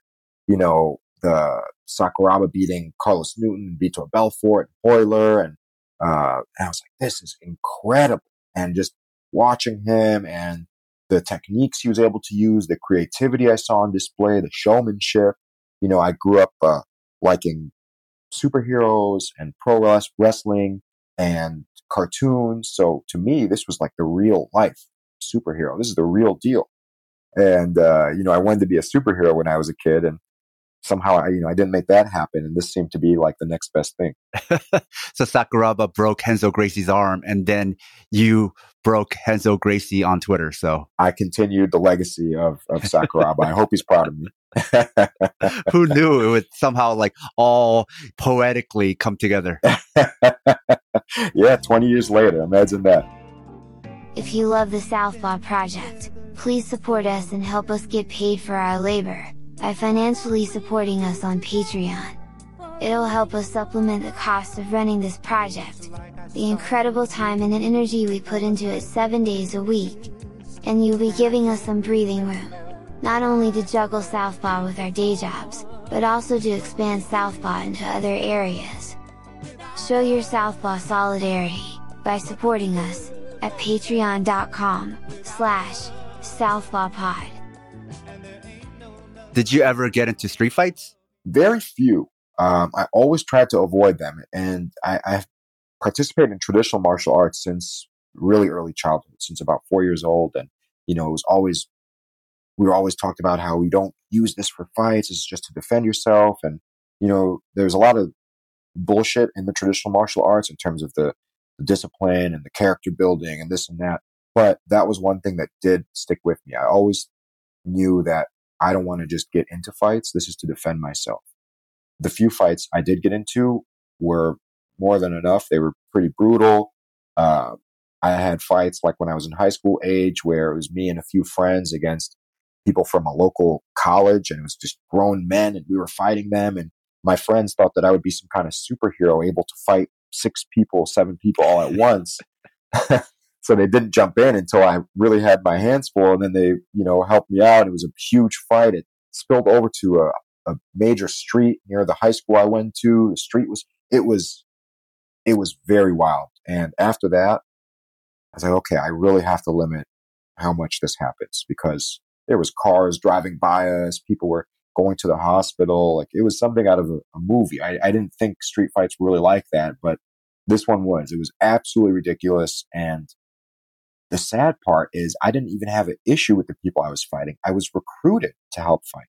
We were at a high school football game, and they're like, come on, we got Rami, let's go. And I'm like, okay, yeah, I'm in. Let's go. I don't even know what they're talking about, what the issue is, what we're fighting about. All of a sudden, 8 or 10 grown men, to me at the time, I'm, 16, maybe 15. So to me, community college students are grown men. They jump out of the back of a pickup truck like it's a movie and start running at us. And I'm like, oh my God, this is actually terrifying. This is not like sparring in my academy. This is terrifying. And just the look on people's faces when they're in that sort of fight as compared to competition, that look of sheer hatred and anger and the intent behind every strike. It's not enjoyable like sparring is enjoyable. It's not a technical game and a back and forth. I'm trying to hurt you as quickly as I can. And just that intensity is just too much for me. I'm not a confrontational person. I don't like arguing or even verbal fights. So for me, this was really outside of my personality, especially when these people, I don't know them. And I realized I was just being used by my friend group because they knew that I would be a useful person in this fight. And to this day, I can't tell you what it was about. And I went home. I was, bruised up, and, I had my necklace taken from me during the fight. It was just a disaster. And I realized that, okay, this isn't something you play around with. I saw how quickly this stupid school fight could become deadly. Because again, cars were driving past, people were on the street, people were kicking each other's head while they were on the ground. Like, I'd never seen anything like this. I always tell my students, talk yourself out of a fight, try to use your words, try to, calm them down. If somebody calls me a name, I'm not going to fight them. I only want to fight if I'm physically in danger. I didn't intend on fighting. I didn't pursue a fight. I didn't pick a fight. It just kind of happened, I guess. And it was overwhelming. And I didn't enjoy that experience of just hurting somebody. It's different than fighting in the ring. Oh, really? Yeah. So then tell me about the Rami challenge you had back in high school. Oh, man, how'd you know about that? So I was, oh man, this is amazing. I wasn't expecting this. So when I was in high school and, trained by the Sherdog Kazushi Sakuraba highlight video, I was like, I wanted to be somebody. I was picked on and I was bullied and I was made fun of. And I knew that this was an advantage I had. I've been in martial arts and I started training myself in grappling and MMA. I would invite friends who had, let's say, a wrestling background or a judo background, who had done, boxing for a year. And I would train with them and I would spar with them. And I noticed I was winning. So then I made this challenge and I said, okay, anyone in this school, if you can beat me in a fight, I'm going to give you $500. Of course, I don't have $50, let alone $500. Oh, you're like a real promoter. Don't even have the money to pay your fighters. I don't have the money. I'm Dana White. I don't have any. I'm not paying anyone anything. So I would invite people. My parents both worked full time, so I had like a 2 or 3 hour window every day after school in which I had the house to myself. So we would all people would jump on my bus route. I'd have 40 or 50 extra people in my bus route. We'd go. I had an 8-foot by 8-foot judo mat that I bought for, I think, $199. I saved up money from some part-time job I was working, and I purchased this small judo mat. And I had the karate, like sparring gloves, like really cheap, cloth, with, very poor protection, and the karate, like shin guard / instep, and really just iffy headgear. And I had enough for me and somebody else. So we'd put on all the equipment and we would fight. And we wouldn't have rounds. We would just go until there was a submission or a TKO. I would have some friend who's also the cameraman recording, and they would be the referee as well. And I fought anybody who thought they could beat me. I took it personal. Like, how dare you think you could beat me? And now I realize how much I was overestimating my abilities. I really thought I was, again, that superhero that I wanted to become. But no one ever beat me. I beat everybody. And it was because I had some knowledge that they didn't. It wasn't because I was exceptional at anything. And I really didn't want to pay that $500 that I didn't have. So I wouldn't give up. I would just keep fighting. And as I did this, I kind of grew this reputation and I began to be respected by my peers and I began to have more friends. And it's funny how it took violence to finally fit in and be seen as somebody worthwhile. And thank goodness no one ever won. I never had to pay out that money. But yeah, that it sounds so stupid. I'm so embarrassed talking about it now, but yeah, this really happened in Plainfield, Illinois, from like 2001 till 2005. I did the same thing. No way. I'm older than you, so I did this after UFC 1. Me and my friends saw UFC 1, and then in our high school, I did a challenge. Like, anybody at lunch, you think you could beat me?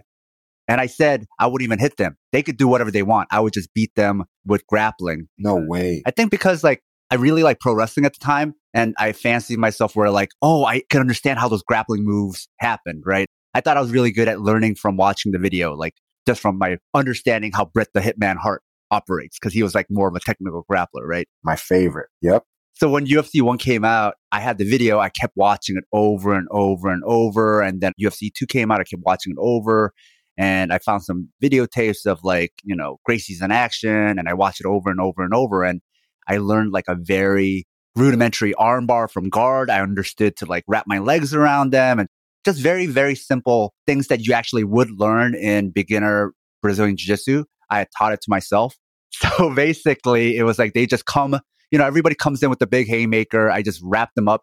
It would be like a lot of these things would last like a minute or 2 minutes, but it would feel like 20 minutes because so much adrenaline. Oh my God. I can't believe you did this. I can't believe it. No wonder we get along so well. Yep. You did the same thing. Now looking back, imagine if somebody that we said we could beat up happened to, take jujitsu or was a phenomenal wrestler who also boxed for two.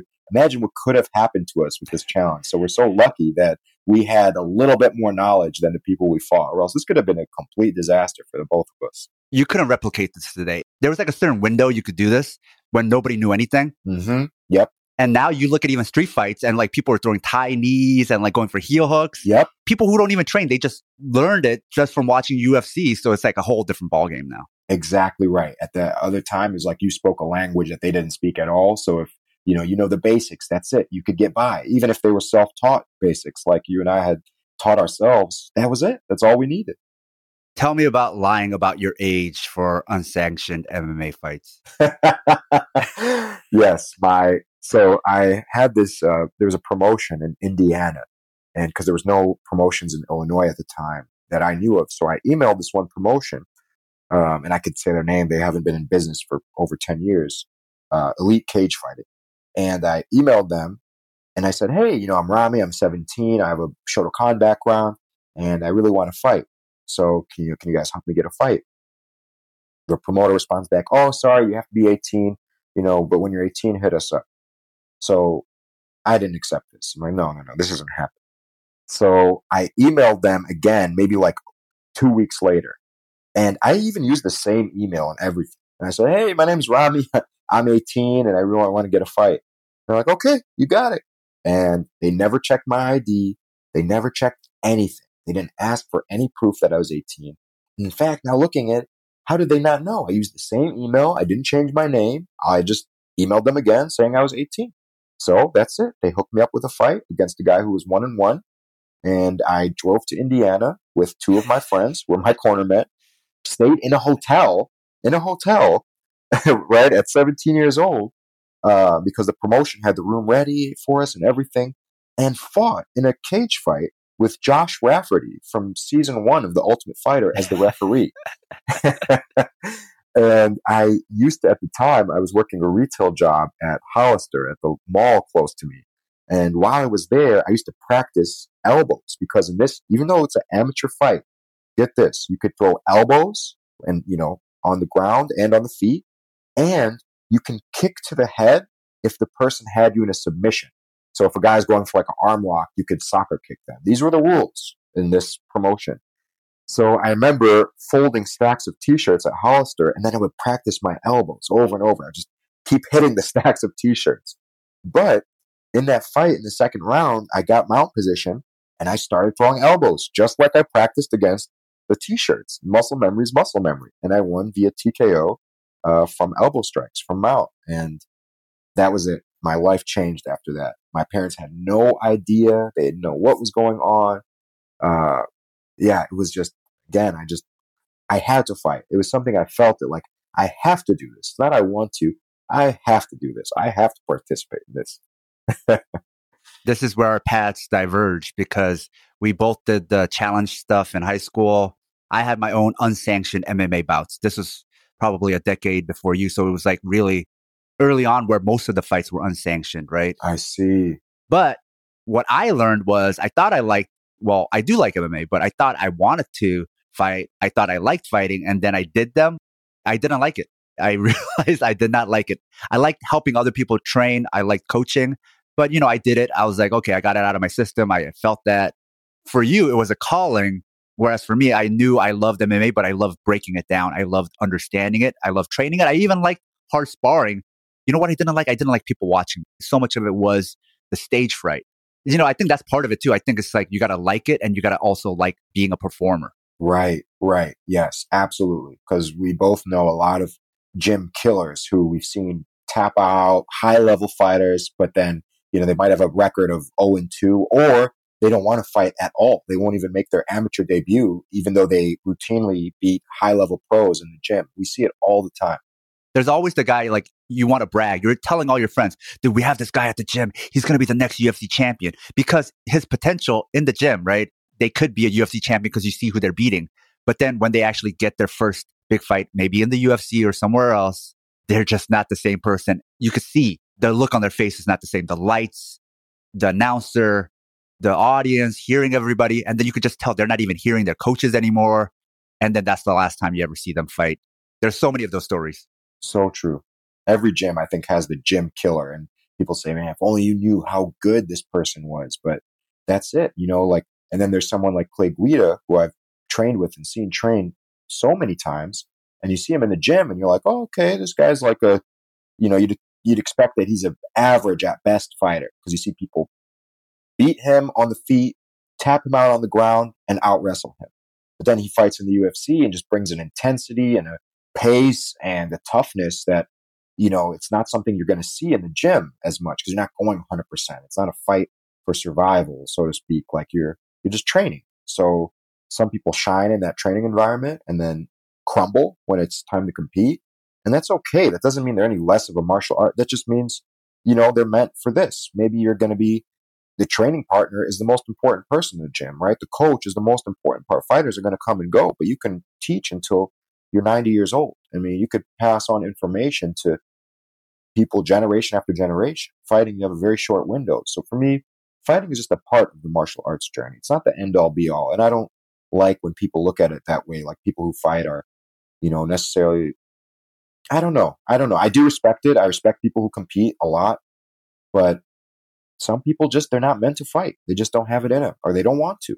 And, more power to them. The most famous California example I know of is Dave Terrell, where he was supposed to be the best guy out of Cesar Gracie's camp, better than Nick Diaz, Jake Shields, all of those guys. Right. He had panic attacks before he fought and he just couldn't fight anymore. And so that's why he just disappeared very early in his career. Wow. He was so talented too. So to your point, right? Some people, it's just, they have the ability, but something about doing it in front of people, that performing, they just can't do it. It's not just that they don't like it. They just can't do it. Yeah, no, you're right. It's exactly right. I mean, if you're having panic attacks before every fight, I mean, I get nervous. I get very nervous. I doubt myself. But I've never had a full blown panic attack. If I had a panic attack every time I competed, I would stop competing because this isn't good for my mental health. I'm not, especially if it didn't get better after time, right? If it happens 20 times, well, okay, maybe this isn't for me. Yeah, panic attacks aren't good for you. No, not at all. Maybe it happens okay in your debut, but then the next fight, you're very nervous, but it's not to that level where you're dry heaving and about to pass out. If it's the same every single time, I mean, I respect people who put themselves through this despite what it may take for them to do it, but you don't have to do it. So you don't have to martyr yourself to prove yourself to anybody. There's a lot of roles in the martial arts world, and they're all equally important. Now, you haven't fought in a while, but I know you just fought and want to fight again later in the year. Were you retired for a while and decided to come back, or were you just taking a break and it got extended? I think it was the latter. I had, a lot of issues happen with the gym I used to train at. And so I'm trying to think how to best put this. So I had a few amateur fights and then I went pro, and I went pro at the time when, you didn't need as much of an amateur background to turn pro. And like in my third fight, it was already a pro fight because I just applied to this organization and they're like, okay. And they put me on as a pro. That was it.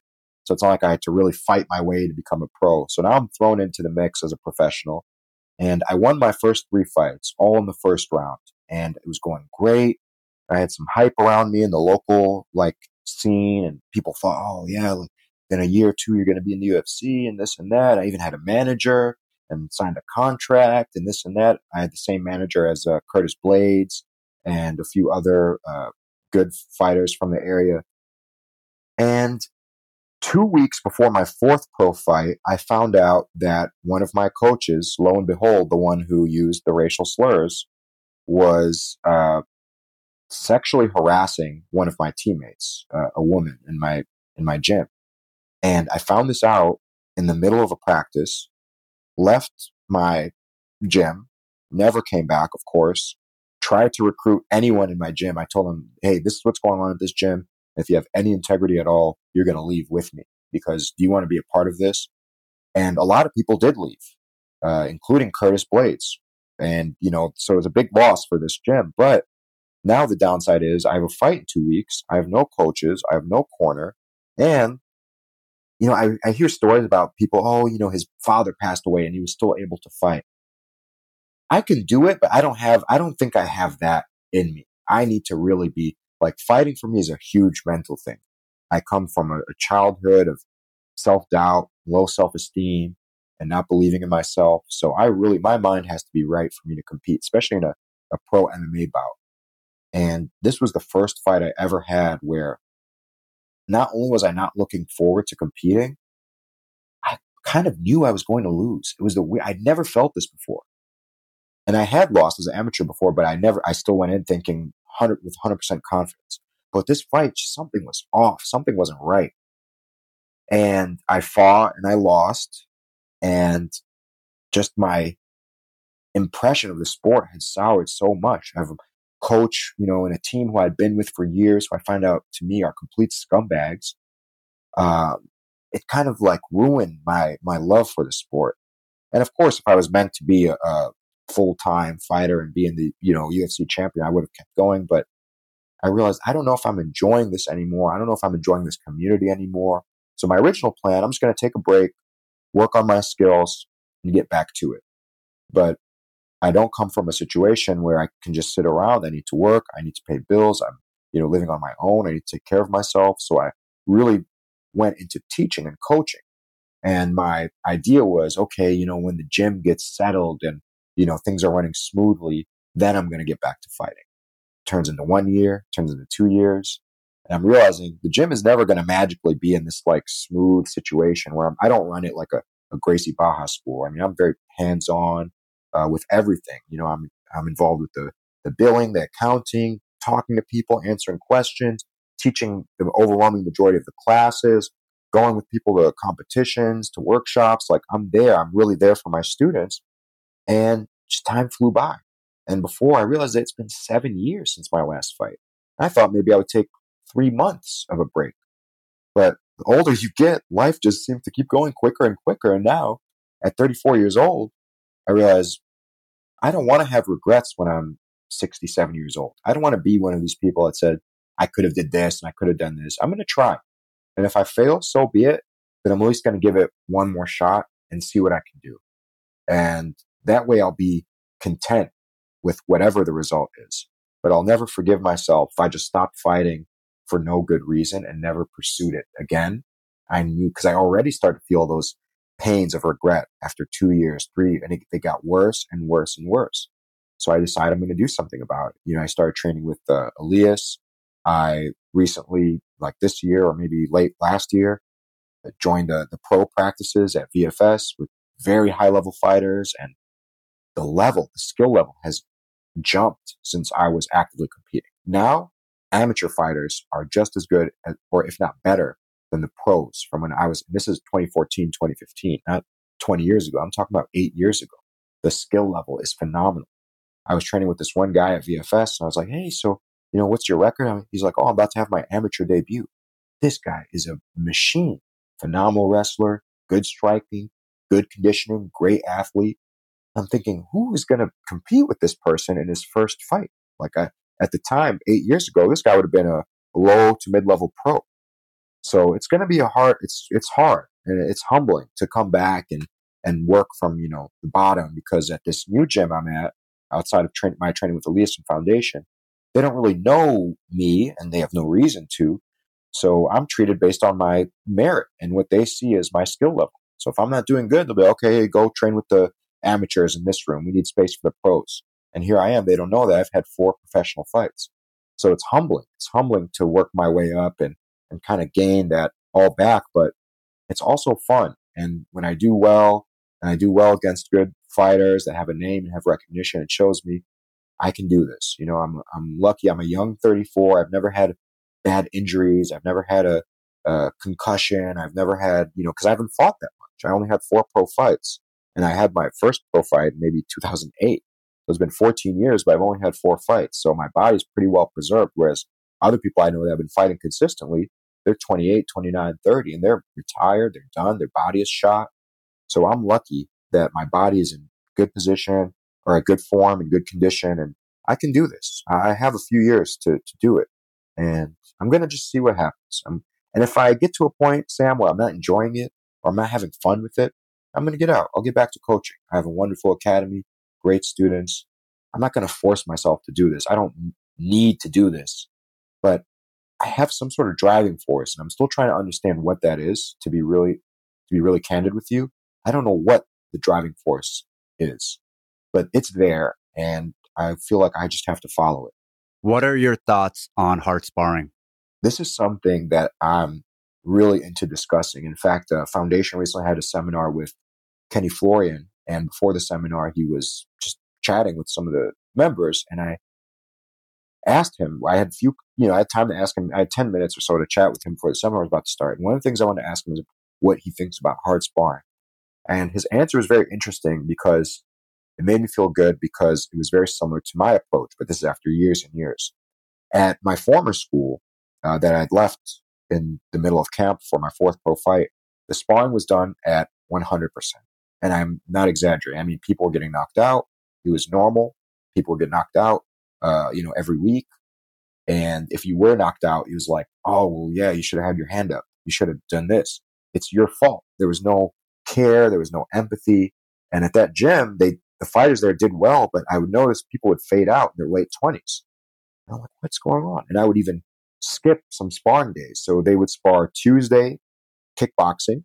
They would spar Thursday night, kickboxing with takedowns, like shoot boxing.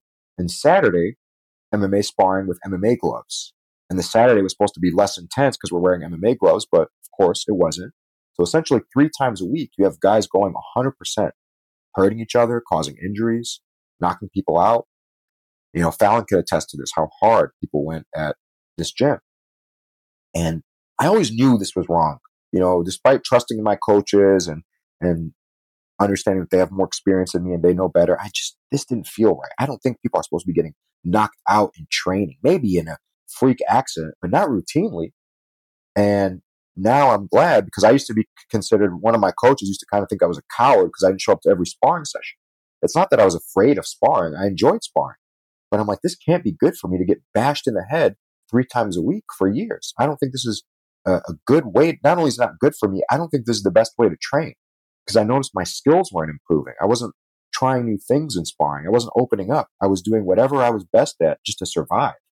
And now that I train in healthier environments, my skills have progressed so much, where I realized I wasted a good 6-7 years training at this toxic academy because they had a good stable of professional fighters. I thought that meant that they knew what they were doing, but apparently not. So what I think, Sam, very long answer to your question, I think that when you compete, the number one thing that is shocking to me is the speed and the intensity of the fight.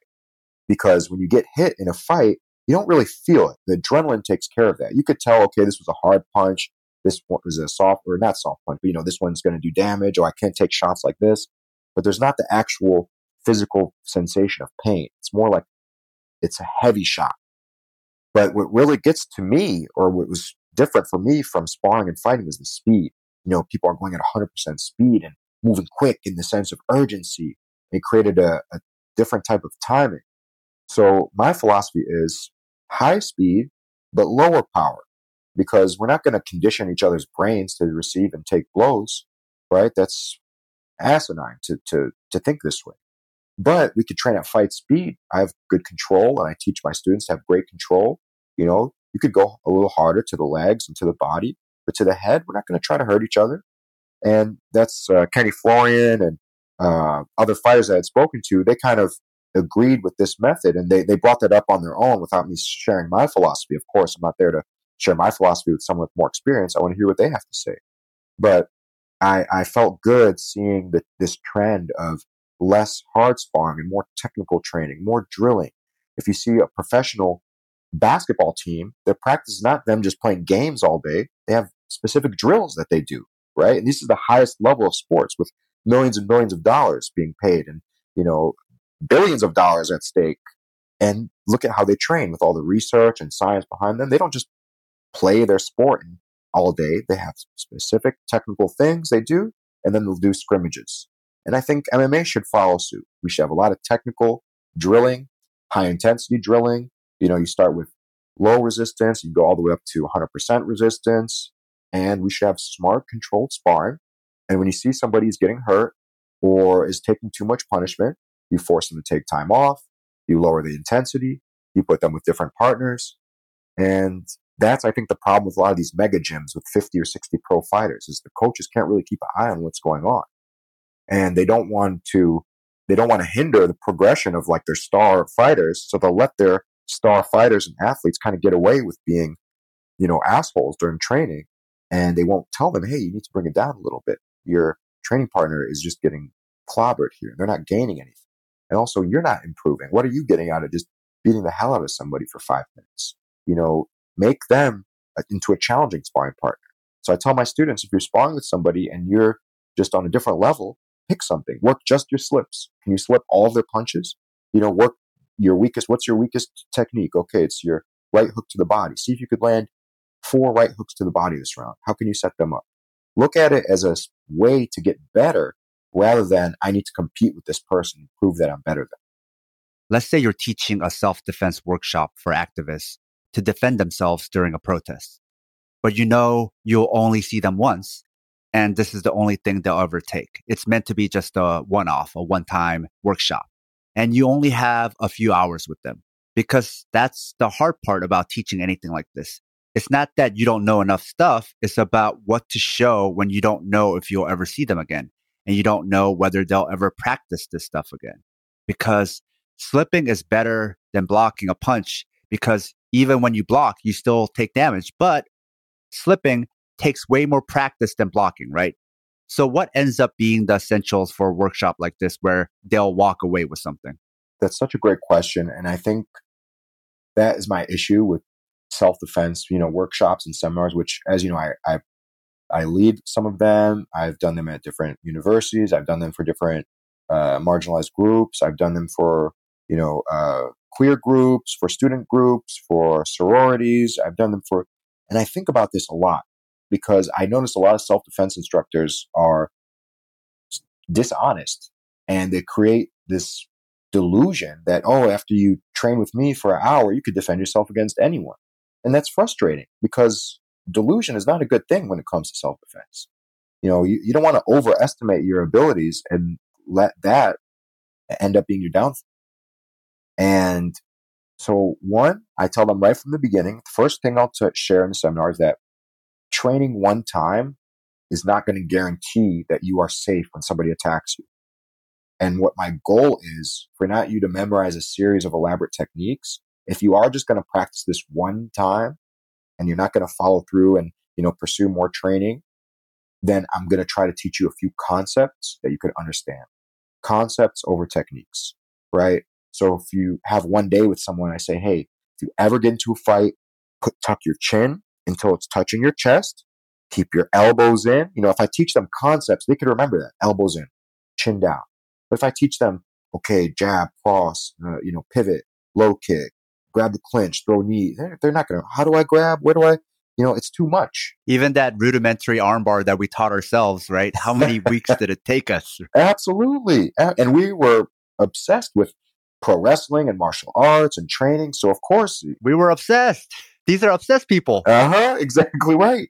If I'm training someone at a workshop, they might even resent martial arts and fighting, but they're here because, okay, maybe this will be helpful for me, right? But they're not obsessed with it. They don't have a passion for it. And so I have to teach from that standpoint. So I try to teach concepts, start simple. Okay. Wrist escapes. If somebody grabs your wrist, turn towards the weakest part of their grip and you could exit, you could remove this way and it might be a struggle, but I show concepts and I make them practice over and over. And then I'll say, okay, are you comfortable with practicing with me? So if I grab your wrist, I want to see that you could get out. I'll grab their wrist as hard as I can and make them work their way out. So one, it shows them that it's important this isn't a magic trick. This isn't something that can just be done instantly.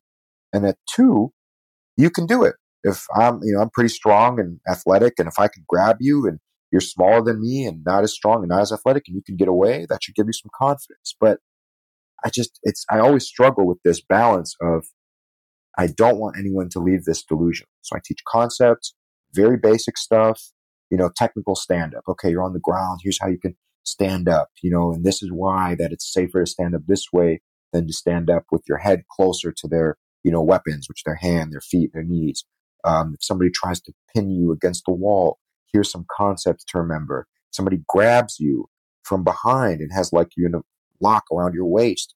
Here's a way, and I try to teach them concepts, weakening grips, breaking grips, staying in balance, fleeing, running away when you have the ability to do so. I urge people to have pepper spray or to have different, options. So I really try to make it as realistic as possible because I don't want to feel guilt that I'm misleading people. And that's what I notice. A lot of people I've had some participants be disappointed. And then they'll say like, I took this other self-defense seminar and they said, if somebody does me, I should just strike the groin and do this. And I try to relate to them. Okay, let's say you're a woman and a bigger, stronger man is attacking you. Yes, the groin is a vulnerable area. It's going to be painful. But sometimes, like if you kick somebody, it's not a movie. If you hurt someone, now they might have a stronger reaction to what you're doing. Like it's not a secret weapon. They'll say, oh, kick the knee with your heel or do this or do, and it's really messed up. And you have to kind of work against all the BS that they're learning. And the worst part is they're learning self-defense from the idea that it's a guy jumping out of an alley. And unfortunately, especially for women, most of the time, overwhelmingly, and this is from my study, this is from me, I can't speak from a position of authority, but I've gone to many survivor speak-outs where survivors of sexual assault and abuse speak very candidly about their experience. And it's very difficult to listen to for anybody with empathy, of course, but it's much more difficult to go through. So I listen, I don't say anything, I listen, I take in, I realize that most of these survivors, the person that attacked them was someone they knew. It was their uncle, it was their stepdad, it was their cousin, it was their ex-boyfriend, it was the guy that they rejected, it was somebody that they know, somebody who's been in their home before, someone who goes to school with them, someone who works with them. It's coming from a place of familiarity, not a guy jumping out of an alley. Again, this can happen, but the overwhelming majority, again, it's anecdotal, it's my experience, but having listened to hundreds of survivors speak about what happened to them, the overwhelming majority have been harmed by someone that they knew. And if the only move is tearing out somebody's eyeballs, right? Yes. And now you have to do it to somebody you previously trusted and liked, and now you have confused feelings about what's happening because they're violating you. That one move that might be so violent. Maybe you could do it to a stranger jumping out at you, but you can't do it to this person that you know. So now that move is useless, right? So a lot of those moves that are designed for strangers often become useless when you have to do it against somebody who somebody from within your own in-group. So that's why concepts are better anyway, because then you could apply that concept in a way that's appropriate to the situation and what you feel like you could honestly do to this person in this situation where you're trying to defend yourself. Exactly right. And what about, there's sometimes that you can de-escalate. There's sometimes you can outsmart this person and escape and go to find safety or go find help. So you don't want right away, okay, this person, let's say, grabs your wrist and you're going to eye gouge them, grab their testicles and twist and try to rip them off. Like, what if there's a better way? If there's no better way and this is your option, go for it. I support somebody defending themselves against someone trying to harm them. But it can't be a one-size-fits-all method. And I think self-defense instructors really have to be honest with themselves and stop taking money from people who are scared and who need their help. And instead you teach them a bunch of bullshit and give them a false sense of security. And hopefully they never are in this situation because they're going to get hurt trying this stuff. If you get into a striking match against a bigger, stronger person and you have no striking training, what if they start hitting you? What if they meant to grab you and now you punch them and they're like, okay, now you have a bigger, stronger person punching and kicking you and kneeing you. Like you have just changed the dynamic when we don't know, it could have been a different dynamic. And I'm not saying, I don't want any of this to be misconstrued as don't defend. Please defend yourself to the best of your ability. But we can't, as martial artists and instructors, we can't teach a one size fits all way of self-defense. And we can't teach people that, hey, this will work no matter what. If you kick this guy in the groin, that's it, right? You got him. No, they could, now maybe the person's more furious and now they're going to do this, right? It's situational. And that's why I think concepts and fundamentals and principles are the best, along with the knowledge that if they really want to be able to apply these techniques well, that they should continue their training in some capacity. I mean, most self-defense instructors are cishet men, right? Usually white. So whatever scenarios they can come up with that they can imagine, that's still coming from that guy, which might not be realistic to the actual situations that marginalized people or women find themselves in. So then only they can know the situations they'll be in or have been in. So it's better to give them something a little bit more broad that isn't one size fits all, and then let them determine how to best use that in their own situation. Exactly right. If you give someone the principles, they can run with it and they can change them and apply it to whatever situation they are in. If I say heel kick to the knee, kick the groin, and eye gouge, that's not something they could take to every situation. They can't take that to a guy at a bar holding on a hug a little bit too tight. They can't take that to the guy at the party who's trying to bring them into a room away from everybody else. You can't take that into these situations. They don't work in these situations, right? What's an oppressive way to teach martial arts, right? Because you're determining what's right for them instead of allowing them to determine what's right for them. Exactly. You have to give options, and you hope that this person, when they are in the situation, that they use the best option. That's the most we can do. We can't guarantee anyone's safety, right? Even you and I, with years, a lifetime of training, somebody could come up behind us and hit us in the head, and then their friends come and soccer kit. We're helpless. We're only human beings, but we have a bunch of different options, and that's what is going to hopefully keep us safe if we ever need to defend ourselves. So all you could do is give people good options and try to show them just show them the principles, show them basics, and be honest with what you're teaching and be honest with what they can expect from what you're teaching them. Since you're both a fighter and a coach, do you find coaching requires different skills than when you're a fighter? Yes. And I think we can both think of examples of great coaches who are poor fighters and great fighters who are poor coaches. And I think it's a completely different skill set. I think to be a good coach, you have to be patient, you have to be understanding, you have to teach to whoever your audience is, you have to know your student and how they best learn. To be a fighter, you don't need any of that. You're just there to destroy this person as quickly as possible, as efficiently as possible. You don't need, some of these skills that you need to be a coach. You need to be a good communicator to be a coach. You need to have good people skills, good social skills.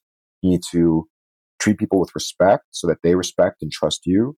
Like, it's a completely different ball game, I think. And some of the qualities, can mix together. But overall, I think it's a completely different thing. All right, Ramy, this was an illuminating conversation. Can you tell the audience where they can find you online and info about your school? Sam, I really appreciate you. And I just want to say, anyone listening to this, please support Southpaw, support their Patreon. Check out their merch. I have 2 of their shirts. They're 2 of my favorite shirts. I wear them all the time. And this is such a wonderful community you've created. And I've never had this type of community in martial arts. And I've been doing martial arts now for 30 years. And Sam and Southpaw have created a community where I feel like I can express myself, be myself, speak with like-minded people. So I just encourage anyone listening to support these good people and everything they're doing. They're wonderful people, and they really deserve their support. So if you have the ability, please sign up for the Patreon, support them. No one told me to say this, by the way, I swear. I was going to say, I didn't tell you this. No, I promise, but it's really important because you've really done a great thing here. I mean, I've created friends from this community that feel like lifelong friends, and I trust, the friends I've made, like you and the few others. I trust you all 100% with anything. I could share my feelings towards certain topics, and I can't do that with everyone else. I don't feel safe doing that. So Southpaw is a community that I feel safe in. If you're a marginalized person or a BIPOC, or you feel like you don't fit in your MMA school, your martial arts school, you will fit in here. And in fact, this community will help you find a good school in your area that maybe isn't as reactionary or isn't as, ignorant or homophobic or racist. So in terms of where they could find me, you could find me on Instagram at Rami the Giant. You could find me if you want to check out my academy, it's Phoenix Sports Empire. We're on Facebook, we're on Instagram, we're on Twitter. And if anyone has any questions or wants to chat about anything I discussed, or, wants to argue with me, please feel free, reach out. I love chatting and meeting new people. So just at Rami the Giant on Instagram. Let's chat, let's become friends, and let's train together. Great. I'll put all that in the show notes. Thank you, Rami. Thank you so much, Sam.